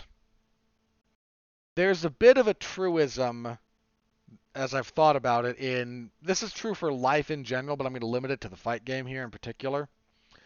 The more noise you make, the more noise comes back at you. Now, there are exceptions to this. There are some people that have on occasion had noise thrown at them that they did not generate. Let me give you two examples of this. So, you want another example of someone who doesn't generate a lot of noise and doesn't generally have a lot of noise come back at them, with one exception. I present to you two different featherweight fighters, both Max Holloway and Jose Aldo. These are not fighters who make a lot of noise. You can find that doesn't mean they don't do interviews. It doesn't mean they're standoffish or whatever. It means they don't make a lot of noise. And consequently, a lot of noise generally does not come back at them. It happened to Jose Aldo once when he fought Conor McGregor. And that went badly for him. The noise messed with him in a lot of ways. Look at Max. Max does not make a lot of noise. Doesn't mean he's not competitive. Doesn't mean he doesn't have the fire in him, but doesn't make a lot of noise. Not a lot of noise comes at Max Holloway. Doesn't matter, lightweight, featherweight, fighting anybody. Not a lot of noise comes his way. Because there's not a lot of value in making noise at Max Holloway. Even if you're, and look, Volkanovski kind of the same way. Like, just not a lot of noise. Conor McGregor makes a lot of noise. And it helped him rise, but there's a lot of noise that came back at him, man, and a lot of it is not good. A lot of it. Khabib's kind of the same way. I don't mean that Khabib is bombastic, because he's not. But when Khabib was fighting, that man was not afraid to make noise. And noise came back at him. It frequently, I think it only got like really ugly when he fought Conor. But, dude, he made noise at Poirier. It was respectful noise, but he made noise. And he was, the other thing about the noise Khabib made, he was not, he was as loud after the fight as he was in the build-up. Part of that's his style. But, yeah, noise came back at him, man, and he just, okay, dealt with it. So you make a lot of noise, expect a lot of noise to come back at you. Ian Garry has made a lot of noise. And I don't think he was ready for it to come back at him. And boy, has it. Look, some of this has to do with his fight against Neil Magny, because in the build-up to that, Neil Magny made a quip about how, I'm a dad now, I'm used to delivering the whoopings. Something to that effect. And Garry got hot about this, like, is he saying he beats his kids? And blew that up, and apparently now, look, if you're Neil Magny and you're, potentially about to be in a custody battle over your children, is making a remark like that in the public a good idea? No, it's really not. At the same time, this is clearly not a sincere expression of his lifestyle. But Garry, again, blew it up. And a lot of people who know Neil Magny took umbrage with this. And again, if Garry were a quieter fighter, a quieter personality, maybe what happens after that is, nothing. Like he says, wait, really? You're saying you beat your kids? And then, nothing really comes of it. But he and his wife are they make a lot of noise. They throw a lot of themselves out there for public consumption. Well, you're inviting a lot when you do that. And in the build up to this fight, and especially because the MMA media ecosystem is fueled by such, I apologize for my profanity, pointless bullshit, everyone blew this up. Everyone blew up that, oh, wait, what do you mean? I'm not going to go into it here because I don't care. I don't care. I so much don't care. What I know is at best polemic talking points from other people. But I know it's sucked up a lot of oxygen.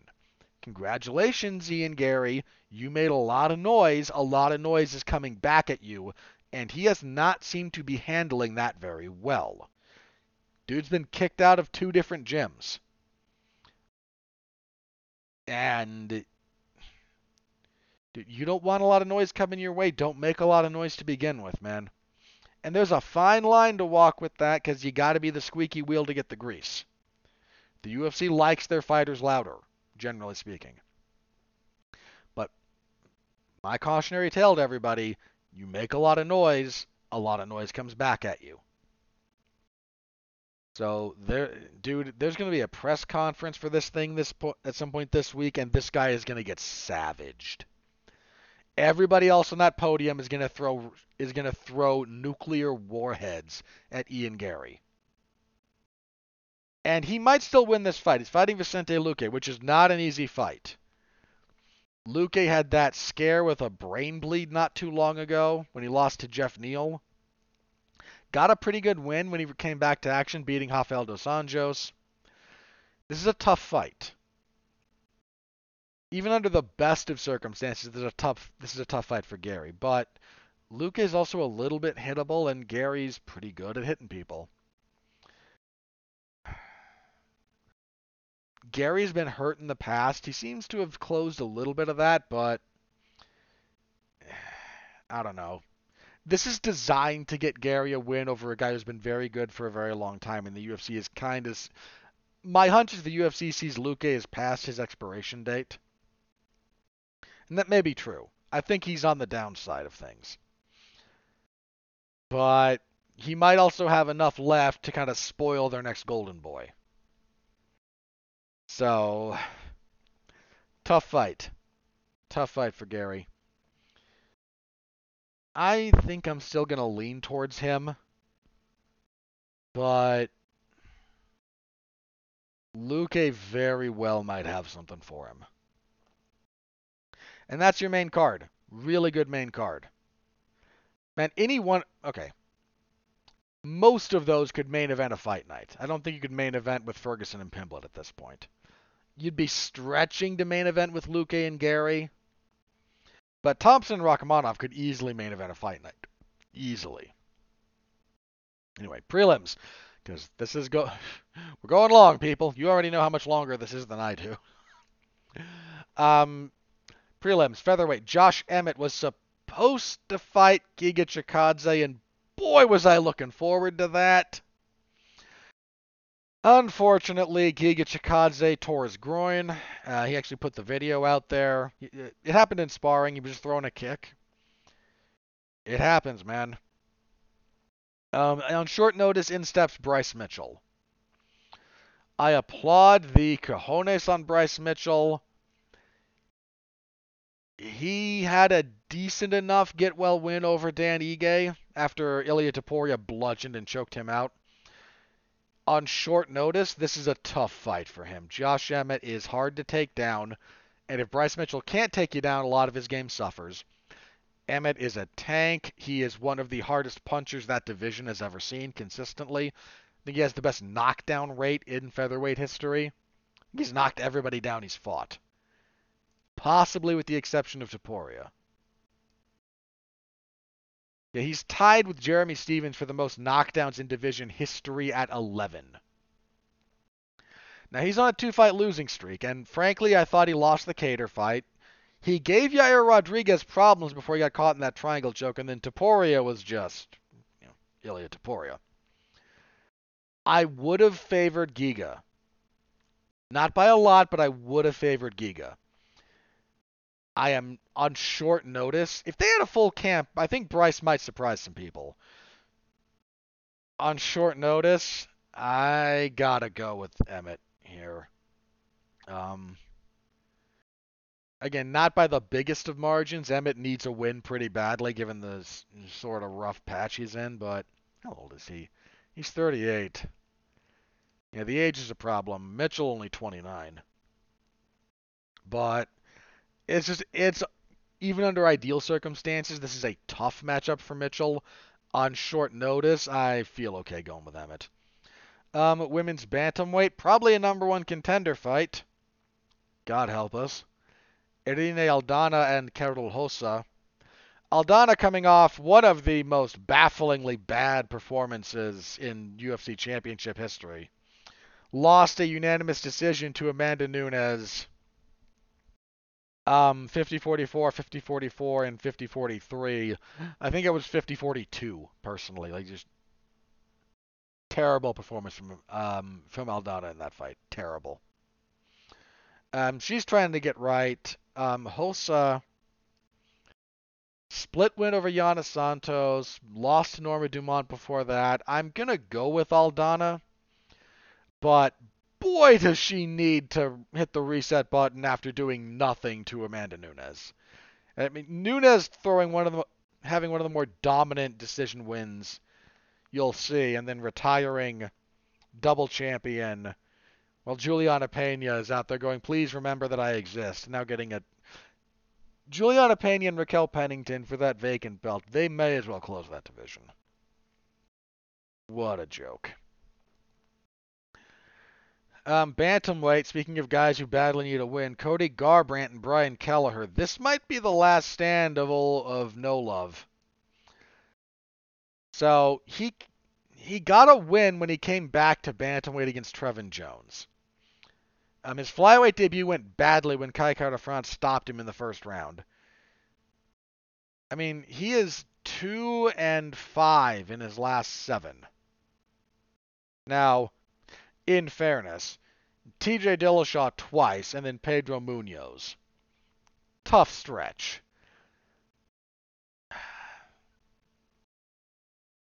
This feels like another kind of get right fight for Garbrandt. They're slowly rebuilding him. Brian Kelleher on a 2-fight losing streak to Umar Nurmagomedov and Mario Bautista.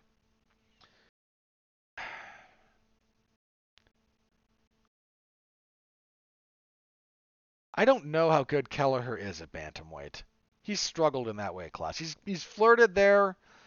He's bounced around a little bit between featherweight and bantamweight.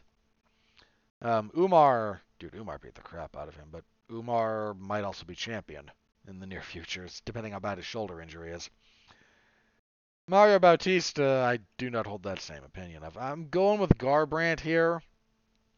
They're still kind of building him back up, but he's on thin ice. Dude, if he loses to Kelleher, that would be disastrous for him.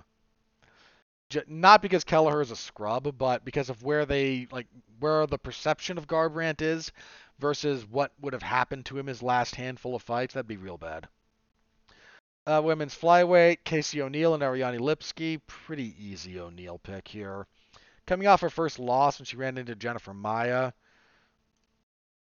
But Lipski is almost remarkably unremarkable. Like her UFC record is what? An even? Is she even? Is she 5-5? She is. On a 2-fight winning streak. But I'm going with O'Neill here. That seems pretty safe. On the earlier prelims, light heavyweight, Alonzo Menafield and Dustin Jacoby. I'm okay going with Jacoby here. Coming off, dude, when he beat Kennedy Nzechukwu. Pretty good win. I mean, I thought he beat Khalil Roundtree. Didn't think he beat Azamat Mrzakana, but I thought he beat Khalil Roundtree. Menafield has done okay for himself recently. He had a rough stretch for a minute or two, but hasn't lost in his last 4 fights. Stopped Oscar Mozarov, stopped Misha Sirkunov, had a draw with Jimmy Crute, then beat him in the rematch.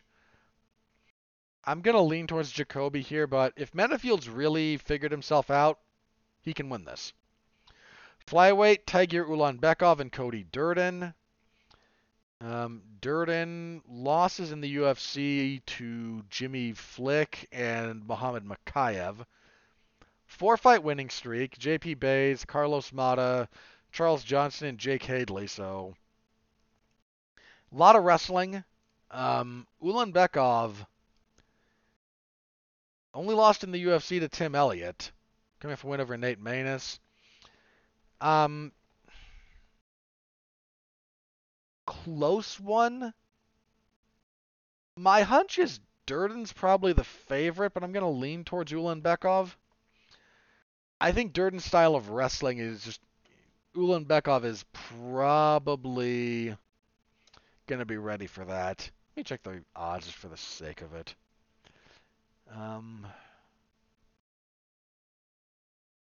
These. Let me see if I can find this one. So, what are the other fights, just out of curiosity? Edwards favored over Covington. Garbrandt favored over Kelleher. O'Neal over Lipsky. Aldana over Hossa. Mitchell's the favorite over Emmett. Interesting. Gary favored over Luque. Pemblet a pretty big favorite over Ferguson. Pantoja slight favorite over Royval. Rachmanov the biggest favorite on the card at the moment over Thompson. That tracks.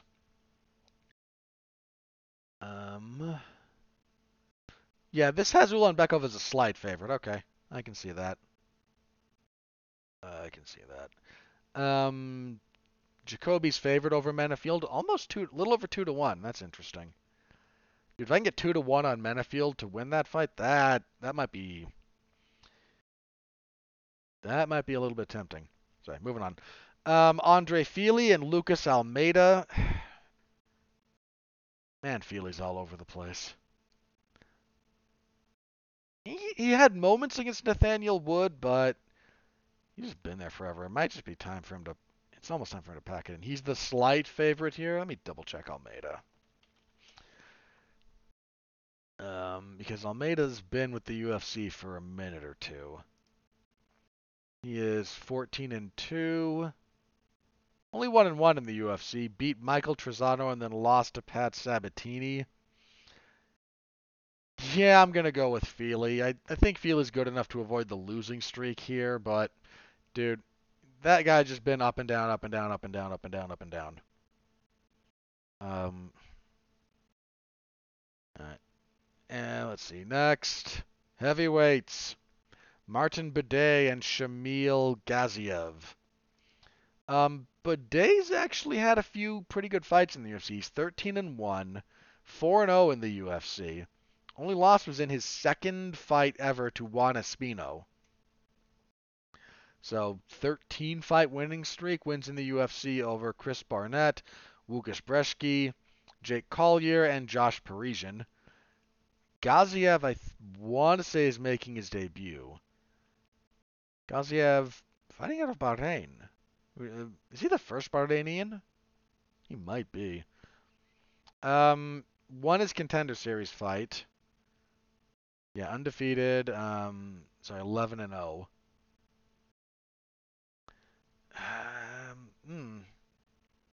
Has wins. Beat anybody I know. Beat Darko Stojic.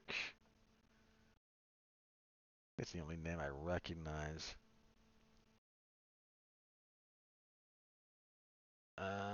Maybe do I know Kirill Kornilov? I think I know another Kirill.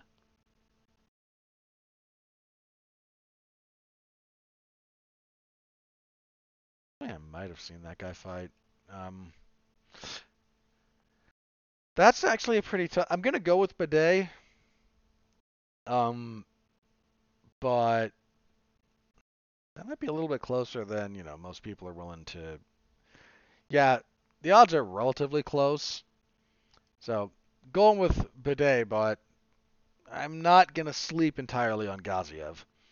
And then kicking everything off, a pretty good welterweight fight, Randy Brown and Muslim Salikov. Brown. He's been hard to beat, man.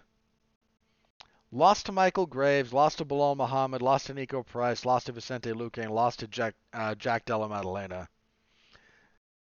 Those are all.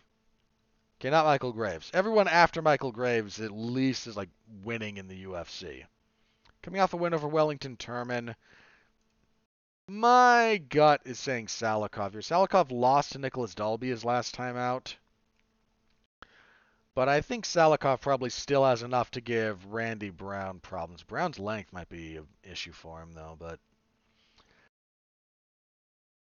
Brown a pretty decent favorite, actually. I'm still going with Salikov. But Brown a near 3-1 favorite. Interesting.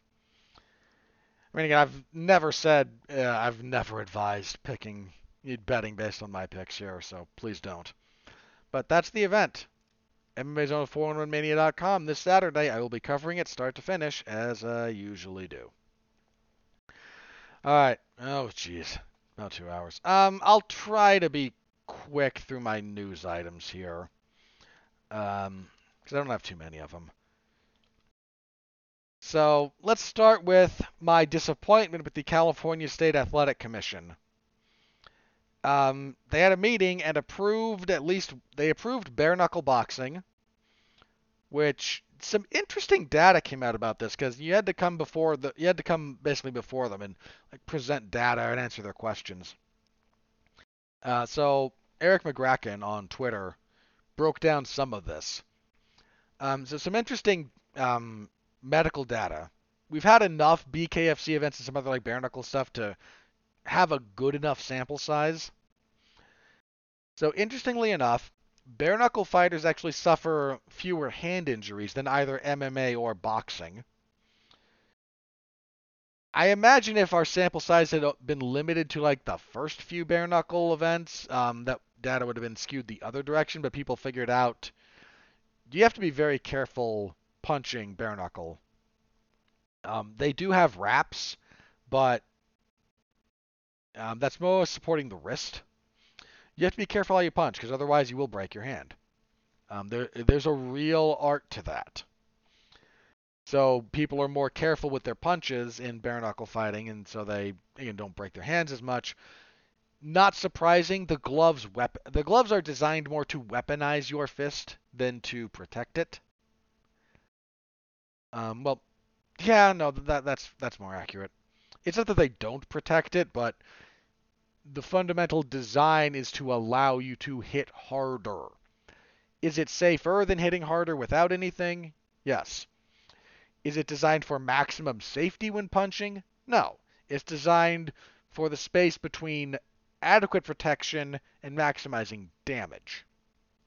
And that's true for boxing, kickboxing, Muay Thai, MMA, or 4-ounce Muay Thai, whatever. That's the glove design kind of wants to live in that space. It lets you punch harder, and it does lead, and because you are punching harder, more hand breaks. The interesting thing for me was not that. That actually doesn't surprise me the more people have figured some stuff out about bare knuckle. There was actually a lower rate of concussions in bare knuckle than boxing or MMA. Boxing and MMA are about comparable. I remember, I've been around long enough to remember when people were doing you take less head trauma in MMA than boxing because you don't do the standing 8 count and the defense is, no, it's about the same. Shut up. You actually get, but apparently there's less like full-blown concussions in bare knuckle. Little bit surprising to me. Maybe it shouldn't have been, but you're not getting hit as hard as often. So maybe it shouldn't be as surprising. What you do get more of in bare knuckle, to the surprise of no one, a lot more lacerations. The instances of cuts in bare knuckle are, again, to the shock of no one, wildly higher than MMA or boxing. But again, this is part of like safety and medical data that they presented, and a few bits of interesting stuff. You can go look up the whole thing if you're curious. That doesn't disappoint me. I think that's not unreasonable. What did disappoint me is the California State Athletic Commission approving one slap fight. There's going to be a power slap event there.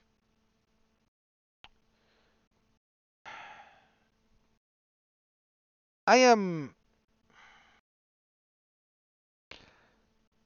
struggling to fully articulate my disgust with this.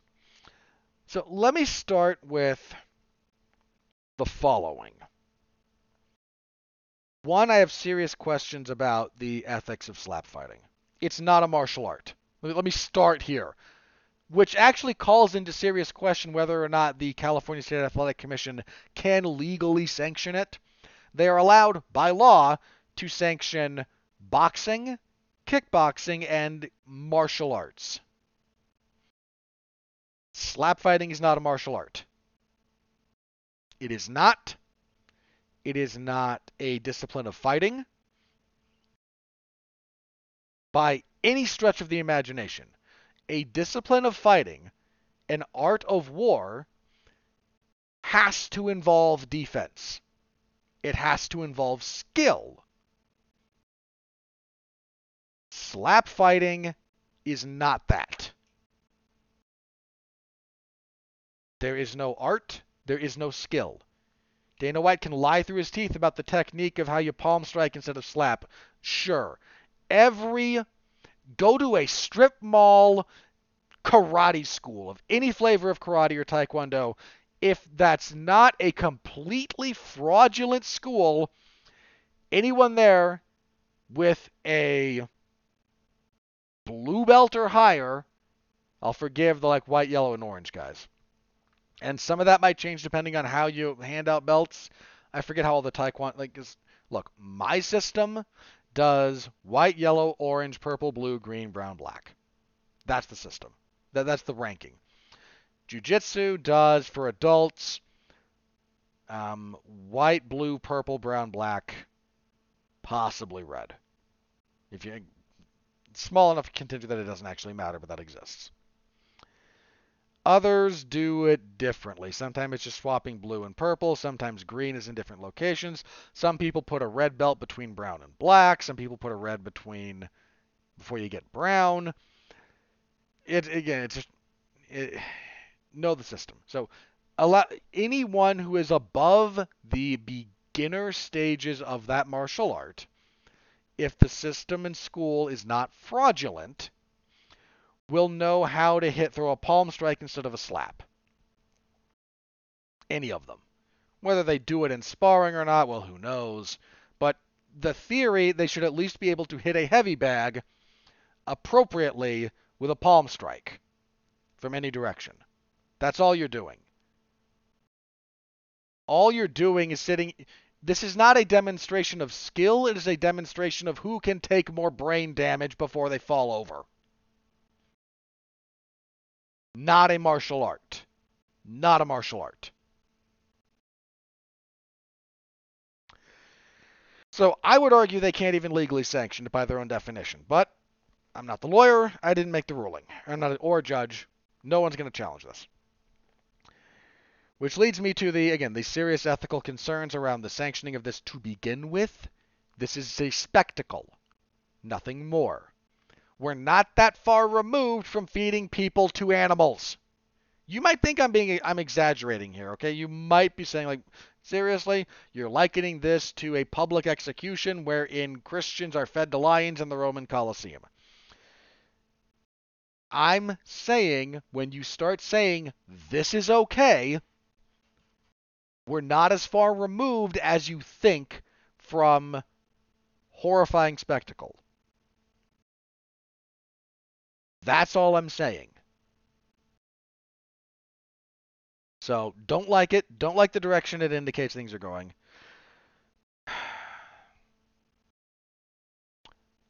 And allow me to put forth the following to the Nevada State Athletic Commission, the California State Athletic Commission, to any governing body. I'll exempt Colorado from this for a second for a reason I'll get into. To all of you hypocrites, to all of you, again, you hypocrites, you moral cowards, every single one of you enjoying your position appointed by the governor to this cushy job where you barely do it to begin with. Every one of you who is a glorified member of the Chamber of Commerce or the Board of Tourism. That's what you are. You are not caring about the human lives you are endangering with this bullshit. To every one of you, sanction the universal rules of mixed martial arts if we're going to do this. If you are going to have the gall to stand there and tell me that these two idiots that you pulled off the street fighting for a ham sandwich, doing nothing but standing across a table, hitting each other in the head as hard as they can until one of them falls over, where you are not allowed by the rules of this spectacle to engage in defense, you have zero, and I mean zero, ground to stand on for not allowing 12 to 6 elbows and knees to the head of a downed opponent, or soccer kicks for that matter. But you won't sanction that, will you? Why? Because you're cowards and hypocrites who want to stay in the UFC's good graces. That's all you're doing. And anyone with the slightest degree of critical thinking skills sees your naked hypocrisy and greed for what it is. Shame on every single one of you pathetic bureaucrats. Every one of you. And you know what? Last thing about this, to the existence of power slap and slap fighting in general. You craven promoters paying the least amount. Every promoter tries to pay the least amount possible. I'm doubly pissed off at you people because you don't allow these men and women to defend themselves. You don't allow it. You pay nothing. Barely a down payment on a car. A used car in this economy. You don't allow them to defend themselves. You ruin their quality of life. Part of your medical presentation for this, by the way, I read this, is the theoretical argument that there's no consensus around about the linkage between concussions and CTE. This is what we're standing on now? Really? You don't even generate fans with this. You don't have fans. You know what Slap does? No one watches this crap. No one watched your stupid reality series on TBS. That's why they canceled you. They would have canceled you after 3 episodes if they could have, when you shed 65% of your total audience. Dude, you didn't even get a bump for your finals. All you did was shed viewers. Because all you can do, Dana, is try to rehash the past. Like, hey, a reality series did well after pro wrestling, right? When we had The Ultimate Fighter after WWE Raw, let's put Power Slap on after AEW. Idiot. So now you're airing on Rumble. Which is funny. Look, man, I'm not here to dump on Rumble in the general sense. YouTube needs a competitor. I wish it was Rumble. I wish it was anything. YouTube's monopolistic power over whatever the... You know what YouTube is? You know what Google is? You know what these people really are? And I mean this. They're not content hosting websites. They're advertisers. They're advertising space. What was it, like 2 or 3 years ago? Amazon. Freaking Amazon made more money selling advertisement space on their website than by actually selling stuff. Billboards may be going down in most areas of the country. Not mine. But boy, are they just plastered all over the internet. Get a good ad blocker, people, I beg of you. It's hilarious to watch. But that's what YouTube is, basically, at this point. It's ad space. They're an advertising company that just throws crap in front of content provided by other people desperate to get pennies for what you leeches make off of ads. Anyway, but they need a competitor. I wish it was Rumble. It's not. But you're airing your crap on Rumble. No one's watching. You have your stupid little pay-per-views. No one's buying. You know why they keep throwing money at this? Because it blows up on TikTok. Because the ADD-riddled algorithm section that just doom scrolls through these 20-second clips, 20 seconds is too long for some of these, will come across on occasion, hey, watch this guy slap this other guy so hard he falls over and into convulsions. And you go, huh, that's funny, next. But because you actually watch the entire like 6-second clip, hey, look at all the views we're getting on TikTok or YouTube Shorts or Facebook Reels or whatever stupid iteration of this we have. You don't actually have fans. You know what you have? You have rubberneckers. If you're not familiar with that term, I picked it up from my grandfather, who was a member of the California Highway Patrol for like 20 some odd years. Rubberneckers are all those people who slow down and turn to look at at the wreckage on the side of the freeway before they actually get back up to proper speed and move on. Like that's who watches this. They don't care about the people. They don't care. They look at a car crash for 10 seconds and move on and don't care anymore. You don't have fans. You have the morbidly curious. That's all you've got. And if that's what we're trying to monetize in this day and age, I weep for the future. Dude, I do not preach here, but I do not hide the fact that I'm a religious person. I know things are going to get worse before they get better, but good grief, we're doing this. Like, you may as well have guys stand across from each other and kick each other in the nuts until they fall over. Why are we not doing Rochambeau professionally? Someone's going to try it. I'm sure Fight Circus has done it. Ugh. Fight Circus is more legitimate than Power Slap. And Fight Circus does like 2-on-1, or they had a phone booth fight. They actually got like an old phone booth, put two people in it and said fight. They've done car jujitsu, which is just jujitsu in a car, because weird contraptions that you can use in space and whatnot. That's more legitimate than Power Slap. Yet here we are. One of the, in theory, better commissions in the United States, the California State Athletic Commission, has said, sure, we'll sanction one of these things because we don't want to piss off the UFC. And because we don't want to piss off the UFC, we won't sanction other versions of the MMA rules, even though they are less damaging and provide a more serious moral and ethical framework for their existence than two people standing across a table from each other, taking turns, hitting each other in the head as hard as they can, where defense is disallowed. You want to know why people are falling away from the UFC? I'm going to talk about this when I talk about 2023 in review. But a lot of people have stopped watching because they have seen too much how the sausage is made. And they have seen too much of this. Dana White's counter of like, hey, if you don't like it, don't watch. Guy, no one's watching. And you still have the UFC commentary team. You've got poor John Anik or John Gooden or Brendan Fitzgerald 18 times in your 6-hour broadcast going, hey, Power Slap, here's an ad read. Nobody wants to watch it. You won't stop talking about it. You won't stop putting it on the UFC website. You won't stop sending emails to people like me about it. And you won't stop putting it on the official UFC Twitter feed because nobody's following the Power Slap one. We don't want to watch it. You are cramming it down our throats and saying if you don't want it, don't watch. Screw you. I don't need your bald-faced hypocrisy, all of you. That really has gotten under my skin, clearly.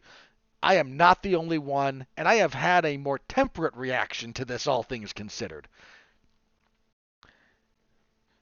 Part of the reason they don't put that on the official UFC Twitter account anymore, they used to do it a lot more. They don't do it as much now. They lost followers by the millions because they didn't want to see it. Okay. Sorry. That was my cathartic soapbox rant for the evening. I apologize if I blew out any of your speakers. I hope I didn't. All right, last thing. This is somewhat related to that. So, a lot of the court documents, part of the one of the things that was ordered by the judge more in the ongoing lawsuit, the Lee et al. Versus Zuffa lawsuit, was in the last bit where the judge set a trial date, denied one of the claims, he also ordered the unsealing of the documents. There's a bunch of stuff that had been seen by the lawyers, by the judge, by the experts, but it was sealed, so only they had seen it. And he ordered the unsealing of a lot of it. Again, there's a few things that are redacted for privacy's sake, but he unsealed a lot of it, and the UFC didn't want this and the lawyers didn't want this getting out, and it became obvious why. We know a lot more about the specific numbers of payouts. We now have the attitudes of a lot of the people involved, which are not good.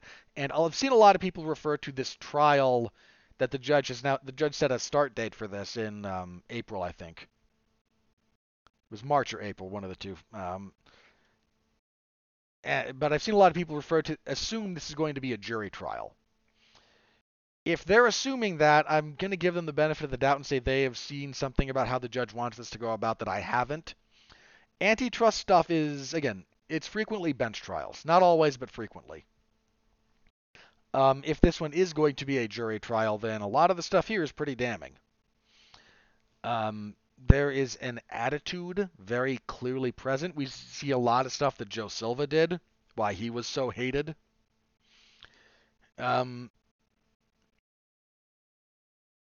Here's the biggest thing that they're going to run into. A few of the things are going to come up. One, there's an anti-competitive sentiment. What does that mean, you might be asking?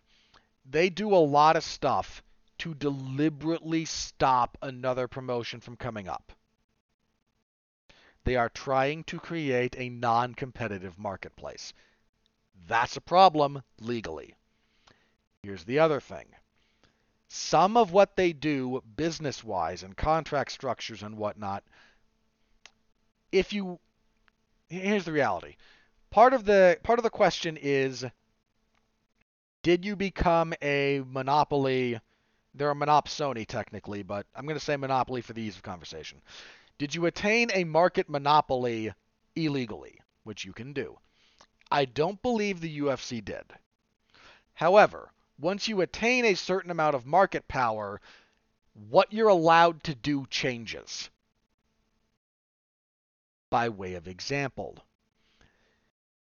if I work for an accounting firm, I'm not an accountant, but just if I work for a firm and I want to renegotiate my contract, and I say, you're paying me $55,000 a year. I would like to make $100,000. Here's my reasoning. If the response from the firm is, screw you, we'll give you $55,000 and we'll double your workload, that's not actually illegal. It's insulting and stupid and exploitative, but I am allowed to say, thanks, no thanks, and leave, and find another accounting firm of similar similar status, and go, hey, I was making 55, I wanted to make 100, and if they go, we'll give you 65 and we'll have a better health plan. Or if I'm negotiating with my previous firm and I say I've got an offer from this one that's $65,000, the fact that another firm exists that can make a comparable counteroffer means that if this other firm wants to go, screw you, we gave you an offer and we're not budging, it's not illegal. It's not great business, but it's within their rights and it doesn't violate any rules. If you are the only this is the only accounting firm of any note in the country, suddenly they can't do that anymore because it is expressly uncompetitive. It is expressly abusing their market share. Now, this isn't a problem in the accounting world or a lot of other spaces. It's not even a problem like horribly corrupt and abusive other market spaces like pharmaceutical companies or whatever. Because again, there's alternatives to the individual entities. The UFC has outsized market share. They know it. Using that to abuse your workforce and abusing your market position is illegal if you're a monopoly. That's going to be a problem for them. The other problem they're going to have, and this is perceptual, back in ye old golden days, 2005, 2006, 2007, 2008, part of the logic behind fighters being paid relatively poorly was we're not making a tremendous amount of money.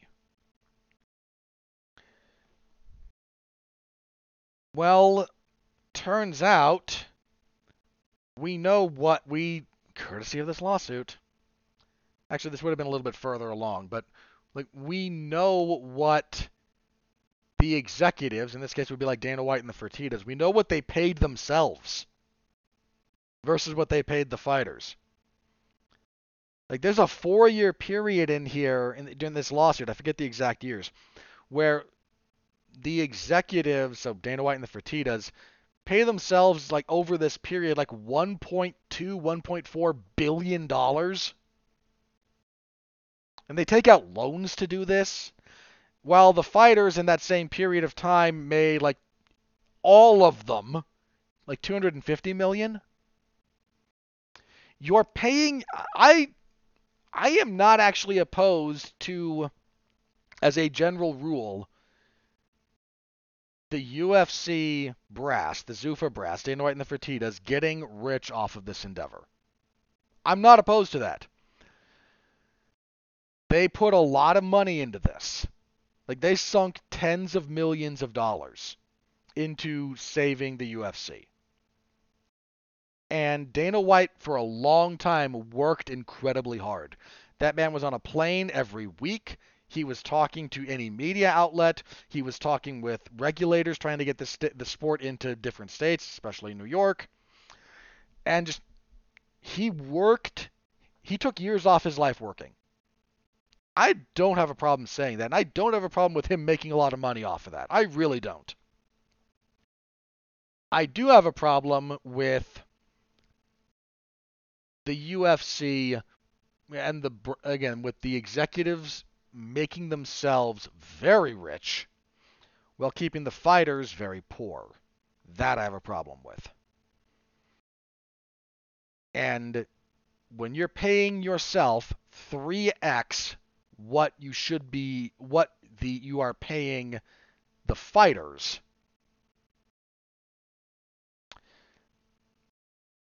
that's a problem. That I have a problem with.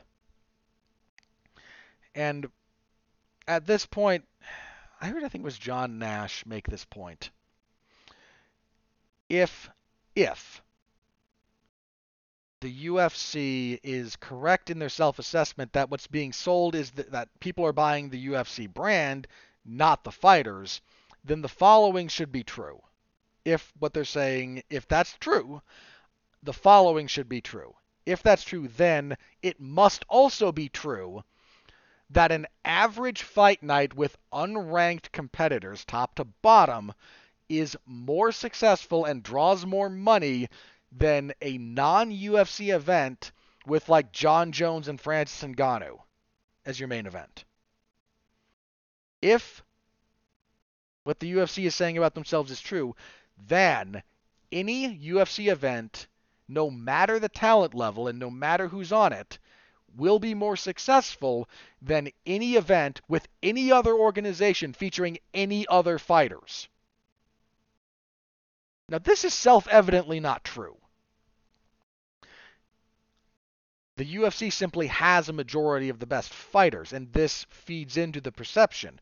But if you were to take a standard UFC fight night, main event it with unranked guys, and have nothing else but Contender Series alums making their debuts, put it against the same day, have networks compete over which one would you rather air, this UFC event or John Jones versus Francis Ngannou. You tell me, how does that go? Again, answer should be self-evident. But there's a lot of court documents that have been unsealed. Follow people who study this stuff more explicitly than I do. Bloody Elbow has a couple of great articles up there right now. I encourage you to go read them. Yeah, so there's a lot of stuff that I might come across this last year as anti-UFC, and I hope I have given them their flowers when they've deserved it. I hope you've seen that. And really, my gripe is on the administrative side of things. I still like the sport. I think I still like the UFC as a general rule, but part of the reason I do this, and one of the things I hope is clear, is that I speak the truth. I try to speak the truth. And that means when the UFC does something I like and I think is good, I give them their flowers. When there are issues, I say that there are issues. So, all right. I got a little bit more heated there than I expected. Again, I apologize if anyone might have been wearing headphones. All right, that's all I've got for news items. So let me check Twitter, see if anything crazy is broken. If not, we will do plugs and get out of here. All right, nope. So plugs. You know what? Before I do this, very briefly, longer episode this week. I thank you all for listening. I always do at the start of an episode, but because I do these basically unedited, I occasionally will go through. Unless I have a major production issue, I don't edit these. Um, and it's just kind of extemporaneous off the top of my head, so I never know how long they're going to go. And bless you all, and thank you for listening. Again, especially for some of these longer ones. So I know some of you would prefer shorter content, and uh, were my life a little different, maybe I would do like three short, like 3 40-minute shows a week. It's like, hey, here's a review, here's a preview, maybe here's a news one, or I might splash that into two. Do review and news, and like middle of the week preview and news. I don't know. It's crossed my mind on occasion, but at the moment, I don't. For a variety of reasons, but maybe more in the future. We'll see. The year's coming to a close. Thank you all very much for listening. My plugs, Monday, myself and Mark Radulich will be on Damn You Hollywood. We will review Napoleon, the latest Ridley Scott movie, which I have not heard especially great things about, for whatever it's worth. So be on the lookout for that. Last week, myself and Mark got together and we reviewed Godzilla Minus One. Great movie. Please see it if you can. If you want my thoughts on movies and other stuff on occasion, tune in to the W2M network. Again, I do Damn You Hollywood there pretty much every week. Yeah. So Napoleon this week, Wonka the week after. Then Aquaman. The last movie, Napoleon, Wonka, Aquaman. What has happened? What has happened to the movies? I know what's happened. The Hollywood machine is what the Hollywood machine is. But yeah, again, if you're interested, that's where it'll be. Monday evening. Then the last two are on Tuesday evening. So tune in. Thank you very much if you're interested in that. That's it for me this week. Thank you again. Next week, last show of the year? This week will be the 17th. Yeah, I'm not doing one Christmas Eve. Sorry, guys. Will I do one New Year's Eve? I might do one New Year's Eve. What's the UFC? Hang on, I said I would do this, so let me quick check the UFC schedule. So, they're not having an event until the 13th. So does that mean I wait until the 7th? Considering it's Christmas Eve and New Year's Eve on Sundays. Yeah, I think I might. So, next week, last show of the year. Then we will be back on the 7th with my 2023 year in review and a preview of, what's the UFC getting up to? Magomed Ankalaev and Johnny Walker 2.